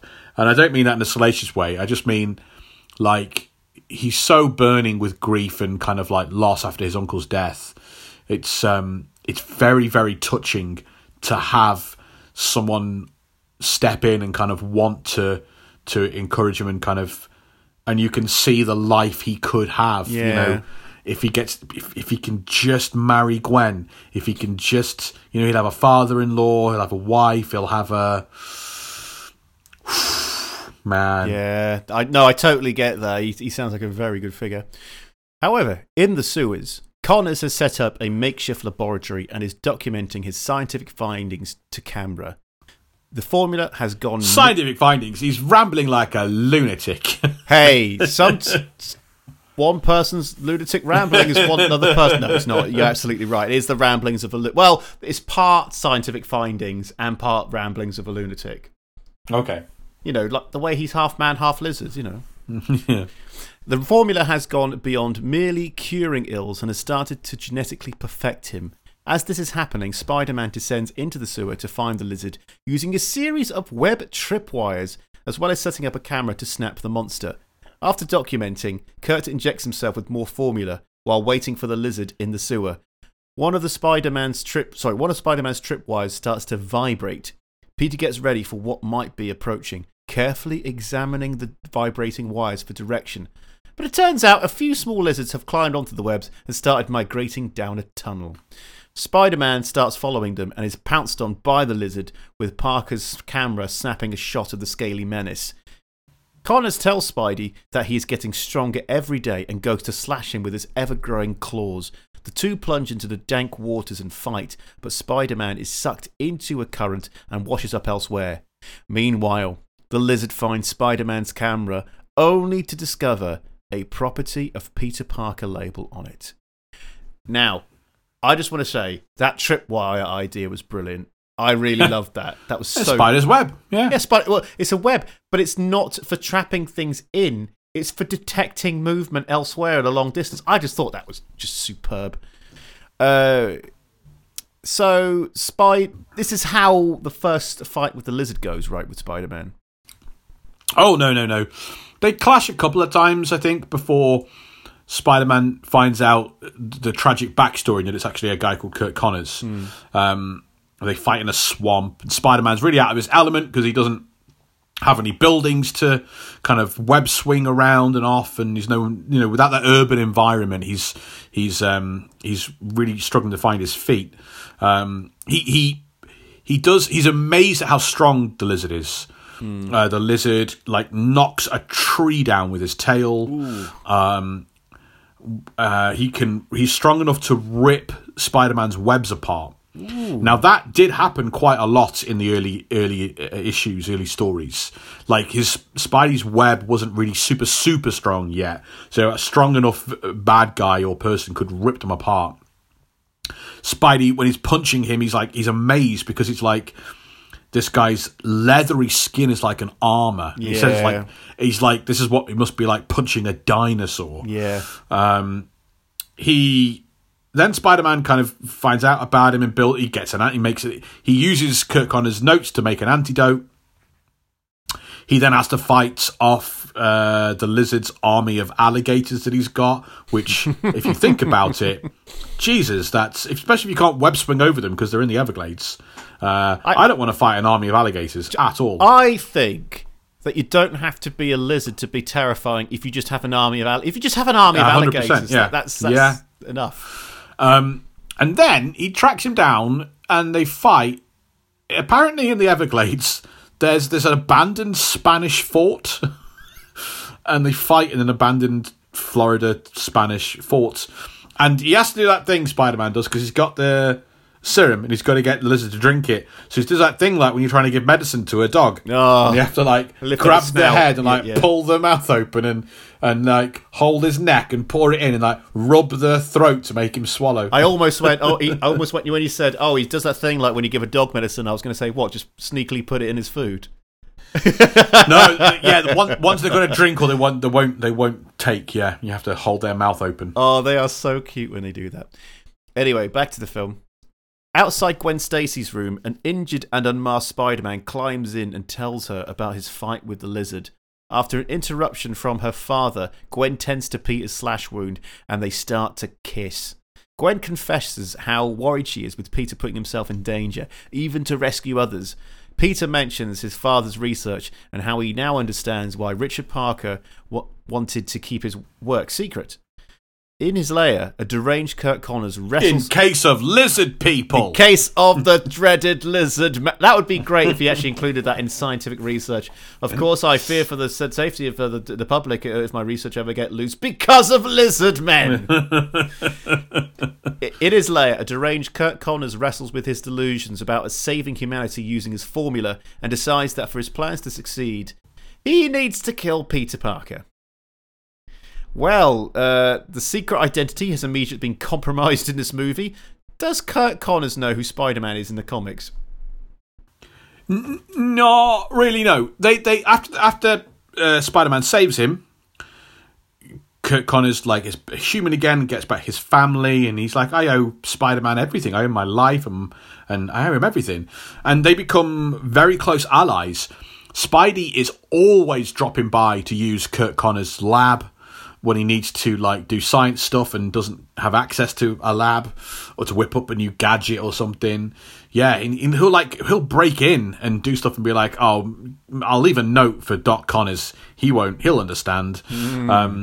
They're both part of secret wars together. The whole time, Spidey is trying to make sure the lizard, he saves the lizard, and the lizard doesn't get roped up with all the bad guys. And Dr. Connors is the first person to kind of tell Spider-Man, hey, that black alien suit of yours is super weird. It might be dangerous. I know dangerous predators when I see them. I used to be one. And whenever Connors lapses back into being the lizard, Spidey kind of always goes after him. But generally, I'd say no, he doesn't know his secret, although there was a story in 2004 called Lizard's Tale, which kind of rejigged the lizard a little bit. Which we'll get to a bit of it. It's to do with like there being this kind of split personality between his lizard mind and his human mind and stuff. And during a part of this story, it revealed that Kirk Connors has known for many years that Peter Parker is Spider-Man, but he just never said anything about it. However, that's weird. That has never been referenced since, and in subsequent stories, it appears to be clear that Kirk Connors doesn't know. So it looks like maybe someone tried to change continuity in canon and say, I revealed this, that it's always been that way. And everyone else at Marvel kind of went, we don't like that, let's just never mention it again. So it's up in the air, really, as to whether he does or doesn't know. I would say he doesn't, personally. That's interesting, considering the watertight continuity of Marvel. Oh, it's not. I wouldn't say it's watertight at all. But there's a guy whose literal job is to do that, and it makes. Yeah. I don't know whether he does have that job anymore, but yeah. Okay, fair enough. So the next day at school, the lizard tunnels his way in through the bathroom and hunts for Peter. The very sight of him causing all students and staff to panic and evacuate the school. However, Peter doesn't back down and goes to fight this monster. The two fight as Connors smashes Parker through his science classroom, using the chemicals laying about to fashion crude explosives in the fight. Connors yells at Parker, telling him he's going to save everyone and to stop fighting him, but Parker dons his Spider-Man gear and fights back. Using his web shooters, the fight carries on into the hall. Spider-Man even manages to rip off the lizard's tail, but he immediately grows back a new one and gains the upper hand. But before he can do any serious damage, Gwen Stacy hits the lizard with one of the school's trophies. Distracted, the lizard advances on her, allowing Spider-Man to get back up and web the monster in place. With Connors stuck, Parker uses this moment to web Gwen through the window and to safety. As the police approach the school, the lizard breaks free of their bonds and they continue their fight. However, after being thrown through another classroom, Peter gets up to find no sign of the lizard. Searching the empty school, he finds a hole in the bathroom where he entered, along with a tattered Oscorp lab coat. Now, a few people will agree with me because they said this, and I immediately thought when I saw the lizard, he reminded me of the Goombas from the Super Mario Brothers movie. Yeah, complete lack of a nose or a snout. It's really, really crap. It looked the whole movie. It just looked bad. It's got no nose. It looks like a human lizard hybrid, which is what they went for with the Goombas in that film. And also, fun fact. I remember seeing the drawings for this, but I don't know if it was actually properly considered. But they were considering for the Jurassic World film human dinosaur hybrids, and they looked exactly like that. Really? Yeah, I think it was an idea that they went, nah, don't do that. The Super Mario Brothers movie explains the kind of other world of Goombas and stuff by saying it's a world where dinosaurs kept evolving, not people. So they evolved. Like apes didn't evolve into people; dinosaurs evolved into people. Yeah, that's this parallel world where they eventually became dinosaur people that had like technology and stuff. It's a fun movie. Reading the behind the scenes is even more fun about that film. It's mental. Also, the Stan Lee cameo here was a bit on the nose. Did you think it was a bit? How do you mean on the nose? It was like it was just so silly. It was a bit too silly for me. Oh, like he was just there and they fought behind him and then we moved on. He didn't really. Well, it was that kind of way where it was more about he could have accidentally got hit, but at the last moment, and we're hearing what he's hearing, which is the classical music blowing through. And I'm thinking, you could feel the vibrations through the floor of the crashing. Here we go. Oh, I'm sorry. Physics is not welcome. It's a ruin our fun. It just felt slagging off Stan Lee. It felt like something that would have worked in a Spielberg movie. Spielberg would have had that kind of humour in his films, that kind of weird slapstick humour that he randomly pulls out. Don't stare at me like that. I absolutely do not, no, but I don't think we have time to debate Spielberg movies. You didn't like that cameo. I thought it was as exactly the same as all his others, but sure. That's fair enough. Okay, we'll agree to... I hate agreeing to disagree because it's the coward's way out, but we're against the clock. Does Peter ever have to fight a bad guy in his own school? I mean, that seems beyond... That seems like home turf. Like, there's being attacked in his house and then there's being attacked at school. Yeah, but surely everyone would... It's a bad idea. Everyone looks at you and goes, hey, that guy's the same height and has the same voice as Peter Parker. The Sandman in his first appearance... who's a criminal on the run who accidentally gets irradiated and turned into sand and it becomes a sand man. He decides when he's on the run from works, people. That's how radiation on the run from the law to hide out at Peter Parker's high school. When he's there, holding he holds the school hostage. He holds the principal hostage and tries to force the principal to give him a high school diploma because he never got one. God. Oh my God. And the principal refuses because he's got... do you know what he's got? He's got too many principals. Oh God, get off. I hate this show. So, yeah, the Sandman fights Peter Parker in the school, tries to get everyone out to school and stuff. And I think, as we discussed in our Spider-Man 3 episode, he shuts a locked door to keep the Sandman away from him. And the Sandman is like, "You fool! I shall turn into sand and seep under the door." And as he does that, in his sand form, Peter gets a Hoover and hoovers him up. He vacuums him up, all the sand, and then literally hands the vacuum bag to the cops and says, "I caught him. There he is." I vaguely remember you telling me this, and I still think it's ridiculous. It's the best. It's the best conclusion to any superhero fight ever. Just brilliant. Okay, fair enough. While pursuing the lizard through the sewer, Peter calls Gwen and instructs her to go to Oscorp to access all the information on the cross-species research that Connors was undertaking and see if she can produce an antidote. Further in the sewer, Peter comes across Connors' makeshift lab and watches back the documentation videos Connors made, revealing his intentions. Using his formula with the previously mothballed Gennady device, Dr. Kurt Connors will infect the entire city of New York with this formula, mutating the entire population into lizards. Meanwhile, reports of the lizard sighting prompt George Stacy to board a police chopper to hunt down the abomination.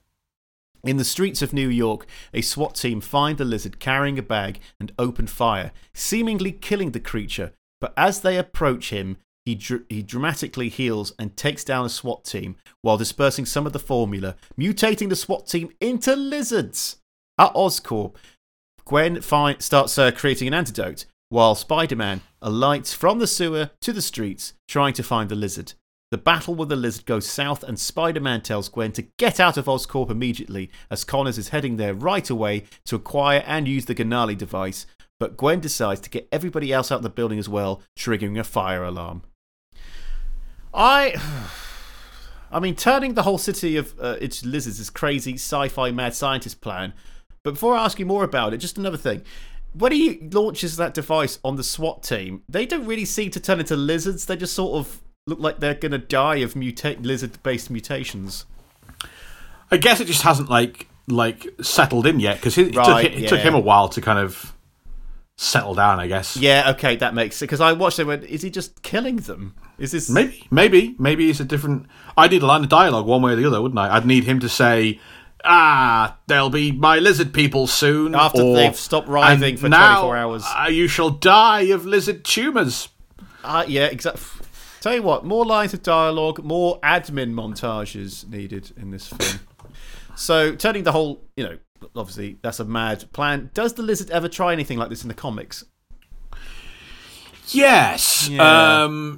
So, at one stage, Kurt Connors and Peter Parker both work for a research facility called Horizon Labs, and they're working kind of side by side.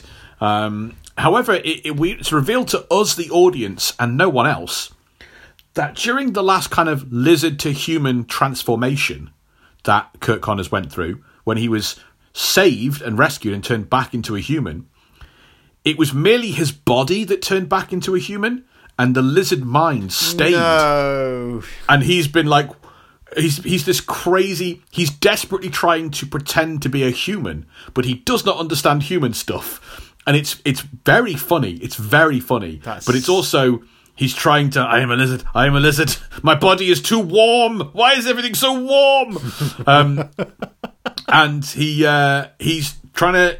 So now you've got the lizard's mind in Kurt Connors' body. Oh, that's brilliant. Trying to find a cure. And when he says a cure, he means lizard formula to turn him back into a lizard, because he hates being a human. A cure for being a human is being a lizard. But his serums that he keeps working on, they don't have the right effect. They don't turn him into a lizard anymore. They just perfect his body. They regrow his arm. And he's like, they'll know something's wrong if they see me with two arms. So he gets this this laser cutter and cuts his arm off, throws it away to go out and pretend to be Kurt Connors again. And he keeps altering the serum, injecting himself, growing back his arm, cutting it off, throwing it away, tinkering with the serum, taking it again, regrowing the arm. Why won't it make me a lizard? Cutting it off, throwing it. So he's just got like a bucket full of arms. There's a very funny scene where he's done this so often. A bucket full of arms, oh God. He's done this so often, whilst keeping up the pretense of being Kurt Connors, that he steps out of his lab and one of his colleagues is like, Dr. Connors, is everything all right? And he's like, everything is fine, normal human day. As a warm-blooded human. How are you today? Very warm in your blood. And they're like, something's not right about you. And he's like, everything is fine. He goes, Didn't it used to be your left arm that you're missing? And he realises in his haste he's cut off the wrong arm. That is super. Very funny mix-up. Anyway, he gets this serum and he's experimenting on other humans to try and to try and get it perfected. And it keeps turning everyone at Horizon Labs, all the other staff, into lizard people. And everyone expects this to result in like an army of homicidal lizard creatures like the lizard that hate humanity. None of the other lizards demonstrate any hostility to humans. They're just themselves but a lizard.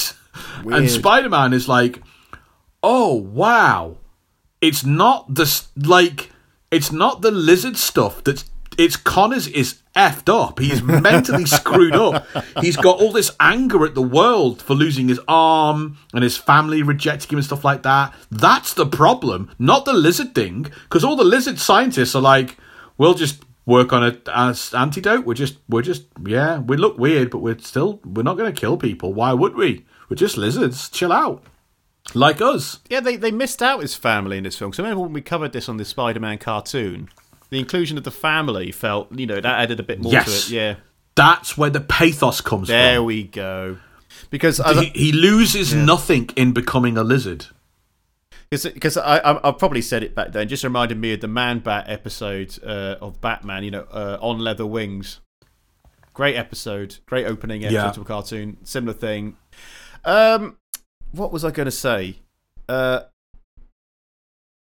I'm so angry. I had something I wanted to say, and it's gone completely from my head. It was about him chopping off his arms. No. It'll just be a technical thing. You'll just be saying, well, how could he possibly do that with a da-da-da? It won't really matter. Don't worry about it, mate. Oh, no, I remember now. The whole thing of him pretending to be human reminded me of this meme that me and my wife really, really love, where it's a stretched image of Benedict Cumberbatch's face, so it looks all weird and alien. And the text just says, "Hello, my name is Benedict Cumberbatch. I'd like to..." Stares at giant alien hand. "Star in human movies." It's just really silly. Anyway. Spider-Man races across the city to Oscorp, coming across George Stacy and another SWAT team, who open fire on him, causing him to fall to the street below and onto a moving taxi. Injured, Spider-Man is unable to get up as a SWAT team repels from the helicopter and arrests him. George Stacy triumphantly walks up to the hero, removing his mask to reveal who he really is. But before the... I know, it's a bit of a clumsy bit, this. But before the police captain can finally see who the mysterious vigilante really is, Peter suddenly gets up and fights his way out while keeping his face hidden and webbing the SWAT team's faces. However, George gets the drop on him and is shocked when Peter turns around to finally reveal his true identity. Parker tells him that he needs to get to Oscorp as his daughter, not to mention the entire city, is in grave danger. As Spider-Man escapes, George tells his team to hold fire. However, at Oscorp, the lizard has climbed up the side of the building and smashed his way into the labs. It's a bit odd, that bit, wasn't it? Like, let's take off his mask and see who he is. And he's like, haha, you can't see me because I'm hiding it behind my face, behind my arm. Yeah, I don't know. I mean, stuff like that does happen in Spider-Man comics, I guess. I mean, I'm fairly certain I've seen similar stuff where it's hidden by shadow and then he webs someone's eyes. I don't mind that too much. I don't like the bit immediately after that where his identity is revealed for the third time in this movie. But, I mean, it's worse than Bruce Wayne, like, revealing the Batcave to a journalist he's just had sex with. He doesn't know what human relationships are meant to be. I know. He's a stupid orphan boy. He is quite... I thought he was playing... She let me put my pee-pee inside her, I'll tell her everything. Here's my special cave. Are we married now? Chill out, Bruce. Jesus. Yeah. I can't wait till we get onto that. I'm so looking forward to that. Anyway, the third-person shots when he's flying through, the Spider-Man third-person shots when you see his hand from his point of view, was quite good. I liked that. It felt like a video game. I like it when stuff feels like a video game because I like video games. I didn't like it because it felt like a video game, and I'm here to watch a movie, guys. Come on. As we said before, opposite ends of the geek spectrum. I didn't. It just, it didn't do much. It was okay. Yeah, it was fine. It was a shot I didn't think we'd seen before, which was good. Yeah, yes. Instead of going along the highway on the dirt road, it felt like they were trying to do something that the last film didn't do, and that's fine. That's fine. So we get, as you said, we get our third time in this movie that the secret identity is compromised here. When all the lead up about hiding his face, just imagine that, the lead up of hiding his face, and then it's like 3 times it happens. In the original stories, does Spider-Man ever reveal who he is to Captain Stacy? No, but Captain Spacey works it out. Yeah. He has his suspicions for a long time. He's a gumshoe, isn't he? Exactly that, yeah. There is a period of time where, for one reason or another, quite a few people start to suspect Spider-Man and Peter Parker of being overlapping in the same place at the same time, that kind of business. And so Peter gets his friend, the Prowler, who you'll know from Spider-Verse. Ah, yes. He gets the Prowler, who he helped reform himself, to come and impersonate Spider-Man and show up where Peter Parker is, so that it would be like, it can't possibly be, because look, there's Spider-Man. And the Prowler's got all these kind of tech and gadgets that let him look like he's kind of maybe climbing a wall and jumping around and stuff. But Captain Spacey sees right through that, and he does know, but he doesn't tell Peter or say anything for a long time. A long time. He keeps the secret. Good man. The secret. And he keeps the secret, and he keeps it secret that he knows the secret. Yeah. Secret within a secret. Gotcha. As the Lizard breaks into the building, Gwen retrieves the Ganali device and hides in a storage closet. Suddenly, the Lizard breaks into the closet where Gwen is hiding, and while Glenn attacks the monster with a blowtorch, the Lizard shrugs off the attack and effortlessly takes the Ganali device and walks away. After a tense few seconds, she peers out to make sure she is in the clear and is alerted by the antidote machine that it has completed production. Halfway across town, Spider-Man sees the Oscorp building in the distance, realising he's got a lot of swinging to do. At the same time, most of New York City is evacuated in light of the potential threat. As Spider-Man frantically climbs a news helicopter reports on his current location and that he's clearly heading to the Oscorp building, catching the attention of the father of the child he rescued on the Williamsburg Bridge. The father just so happens to be a construction worker and tells his workmates to call in the favour with the nearby crane operators. As Spider-Man struggles to make it across the chaos of the evacuating city, the father makes a few urgent radio calls and instructs all crane operators between Spider-Man and Oscorp a clear route to Web Swing. With this new route in place, Spider-Man almost effortlessly swings through the city. Okay, this bit... This felt like they were trying, as much as they were trying to avoid doing anything that the Raimi films did, this felt like they tried too hard to do the whole Spirit of New York. 100%. It was just really weird. Yeah. I mean, I actually like it as a visual, and I think it would work a lot better in a comic book, because I think you can, in Spider-Man, they occasionally, no, in a comic book. Okay. In Spider-Man, they do occasionally have these things of, you will find in modern years, there are sections of people who are like New Yorkers who treat Spider-Man like a New Yorker, finally, like one of their own, right? So there will be things where, but come on, guys, we've got to help Spider-Man out with like a little thing, and I could see it, but there's not the context of it here. I just feel it's really, I don't know. It feels, I don't know what it feels. It feels a little gratuitous, forced. Yeah. Incredibly forced. So, at the Oscorp building, Spider-Man arrives in time to see the Lizard scaling the building's antenna tower. Outside, Gwen runs out and is greeted by her father, who assures her he understands Spider-Man not being the bad guy. Gwen hands her dad the antidote as he goes inside to help Spidey. At the roof of Oscorp, the Lizard sets up his device, but Spider-Man swings in and the two battle once again. After rupturing some liquid nitrogen tanks, the Lizard is able to grasp Spider-Man by the wrists and destroys his web launchers before removing his mask and taunting him. But before the Lizard can continue, Captain Stacy enters the roof and shoots the hose off the liquid nitrogen tank, allowing Parker to use it against the Lizard. As the Lizard starts to freeze, George moves in and starts blasting away at his frozen limbs with his shotgun before handing the antidote over to Peter, telling him he's got the Lizard handled. So George kind of redeems himself here. You expect him to be the J. Jonah Jameson type character, but in the end, he's got a bit of a heart, I guess. Oh yeah, I mean, yeah, common good and all that. Yeah, no, he's not a J. James. He's not the J. Jonah kind of thing. He served a little bit of that, didn't he, earlier on? But yeah. So, does Captain Stacy ever help Spidey fight bad guys like this in the comic books? Because with his age and the walking stick, I can't imagine him, unloading a 12 gauge into a lizard.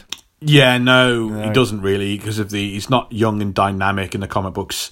He's involved in several stories, quite a complicated plot involving the Kingpin and Norman Osborn and stuff, but he's not on the kind of the action side of it. So no, not really, no. Yeah, that makes sense.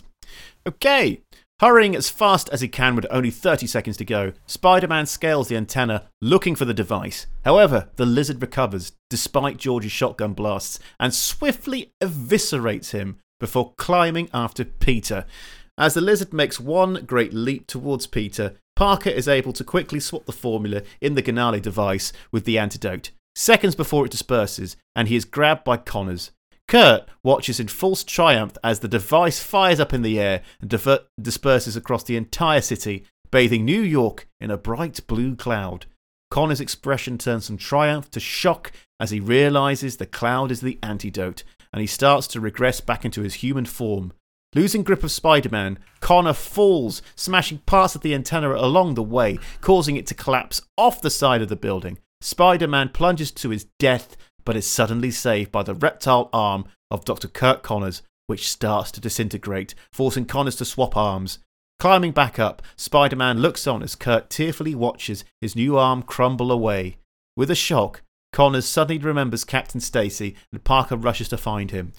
Parker comes across the still conscious George Stacy and tries to comfort him. George tells Peter that he was wrong about him and that the city needs Spider-Man, handing back his mask. Knowing that people will come after Peter and everyone he loves from being Spider-Man, George makes Parker promise him one thing: leave Gwen out of this before succumbing to his wounds. That's some real tragedy here. I will not die a monster! Felt like the end, the end of Dr. Octopus and Spider-Man 2, where the monster is like, I will not die a monster, I will save everyone. Yeah, it was like that fight, but it wasn't as big a redemption. No, he just woke up and went, I slashed a guy's tummy open. You better go and see it. Yeah. Does something like this happen to Captain Stacy in the comics? In 1970, Captain Stacy is kind of called into action by the NYPD and all, they need all hands on deck. Dr. Octopus is on the rampage.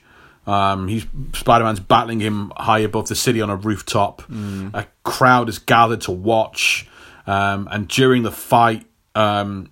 Octopus is knocking chunks of concrete loose from the roof, and these big chunks of concrete begin to rain down on the spectators. And there is a small child stood right underneath the fallen masonry, and Captain Stacy kind of like hurls himself. And his head is like, please, God, let me be quick enough. And he shoves the little boy out the way, and all this kind of falling concrete lands on him and kills him. Oh, wow. And Spider-Man sees this happen and basically abandons the fight, let Dr. Octopus go, and runs off to try and help Captain Stacy.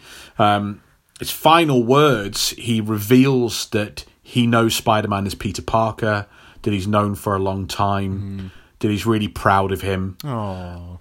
But instead of what we see in the movie, he doesn't tell Peter to leave his daughter alone. He says, be good to her, son, be good to her. She loves you very much. And then he dies. That's a lot nicer. His death was a watershed moment in Marvel Comics. I mean, it's a turning point in the Spider-Man stories, the Spider-Man saga, really. It signals to readers that permanent changes could happen. Like, the supporting cast is not safe. Not necessarily always from death, but permanent changes can come in. This is not a sitcom. Everything will not reset at the end of the story. Big changes could be afoot in Spider-Man. Absolutely. As Kirk Connors is taken away into custody, the antidote reverses the mutations he unleashed earlier. A very beaten-up Peter Parker returns home to Aunt May with the egg she asked him to get from the shop, and they hug. As the NYPD mourns George Stacy, Peter is visited by Gwen, who tearfully questions why Peter wasn't at the funeral. Parker is overcome with emotion and tells Gwen, as per her father's wishes, that he can't see her anymore, prompting Gwen to turn and leave. But not before Gwen correctly guesses that her father told him to stay away so that she would be safe. After closing the door, Aunt May asks who Gwen was and why Peter hasn't asked her out. She assures him that he's indeed good enough for her. In his room, Peter listens to an old voice message from Uncle Ben, telling him he's destined for greatness and he loves him. The next day at school, Flash playfully joshes with Peter while Gwen blanks him. Running late to his lesson, Peter sits behind Gwen and apologises to his teacher, promising it won't happen again. His teacher responds with, "Don't make promises you can't keep, Peter," with Peter whispering in response to Gwen, "But those are the best kind," hinting at the possibility of them repairing their relationship, making Gwen smile. With the city now safe once again, Spider-Man swings into action after another low-life criminal on the run after another low-life criminal on the run from the law. Very one thing that I didn't really expect or really think about until I saw this a second time. Very surprised. Flash Thompson gets some degree of character development here. I thought weirdly about this, and I thought it was, and I don't know if this is just me looking too hard into it, but it kind of, by seeing him again at the end, it was kind of showing, to me, it felt like that what we saw from Flash wasn't like evil. It was just like pettiness. we had like Peter in this kind of very highly charged, intense world of high school, encountering what looked to be some badness from a bad guy, and then he goes out into the actual big world, the real world, and comes across actual evil and actual bad guys, and then he kind of comes back to like where his high school life, and it's this kind of thing of that wasn't really a bad guy. He was just like another mixed up kid. I think it's a good point. I think it's a good little thing they did there. It's not great, but it's a nice little. Oh, look! This guy's actually got a progressively different. They were probably also trying to set the character up to become part of Peter's group in maybe a future sequel or something. Yeah, that makes sense. In the comics, what happens to Gwen and Peter after Captain Stacy dies? Gwen completely blames Spider-Man for her father's death. Oh dear. She starts buying into all the negative publicity, media attention about Spider-Man, how reckless and dangerous he is. Because it's the fight. Like, it wasn't that Dr. Octopus used his claw, his tentacles to kill Captain Stacy. It was that during the fight, a whole bunch of like literal collateral damage. The masonry fell off a building and killed someone. So it's his recklessness and his dangerousness, and it was Dr. Octopus's arm, but that fight was in a bad spot and someone died. So it means that Peter cannot reveal his secret to her, which he was gearing up to do. Wow. Which means he has to call off his plans to propose to Gwen. Oh boy. Which he's gearing up to do. He had a ring, and he'd been, it was for several issues. He was getting up to the stage of doing it, but things kept getting in the way. Gwen, very distraught and grief-stricken and angry, she tells Pete that she's leaving New York to go and live in Europe. We, the reader, get to see her in a monologue and her thoughts on how she wishes Peter would finally propose to her and convince her to stay, but he cannot. He just this guilt over what happened to Captain Stacy, who he grieves for. It's another loss of a father. He calls him like the best friend he ever had when he dies, and he shivers shame about it as well, not being able to tell her his secret, and so he can't propose, and so she leaves. She leaves New York. She leaves the comic book for a bit, and off she goes to Europe. Wow.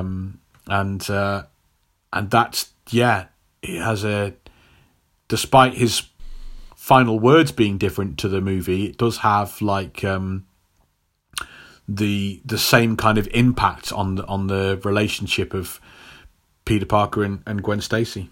Wow. So finally, in a mid-credits scene, an incarcerated Connors speaks to the man in the shadows, who asks if Peter knows the truth about his father. Connors does not know and demands that Peter be left alone before the man disappears. I guess that they're trying to do an MCU thing, aren't they, and set up not only a sequel but hint at the next thing they're going to do. I mean, I got that, and then I actually looked at Wikipedia because the Wikipedia page had the link when it said "Man in the Shadows," and I went, "Oh, that's what that guy does." Okay, that's what that guy does. That's what the Man in the Shadows. That's why he's there. That's what he does later. The stuff we've talked about before in the podcast. What? I'm completely lost. Well, I looked at the Wikipedia page. He has something to do with forming the Sinister Six. Right. Okay. That's what I. That's what I mean. It doesn't it never happens in the movie, so it doesn't really matter, does it? Yeah, but I can see what they were trying to do there. They're trying to hint at, we're going to do that, you know. Yeah, absolutely. Which brings us to a close on The Amazing Spider-Man. Thank you, Will, as ever, for taking us so ably through that movie, The Amazing Spider-Man. Love to find out your takeaways and your final thoughts on this movie. Well, what have we said that hasn't been said? It's a different tone to the other Spider-Man films. It does feel like it's this sort of soft, gritty-ish reboot. Let's do it a little bit darker, not as fun and as exciting as the Raimi films. So we know it's like not the same. It's darker as well because it just feels like it's in the shadow of the Raimi films.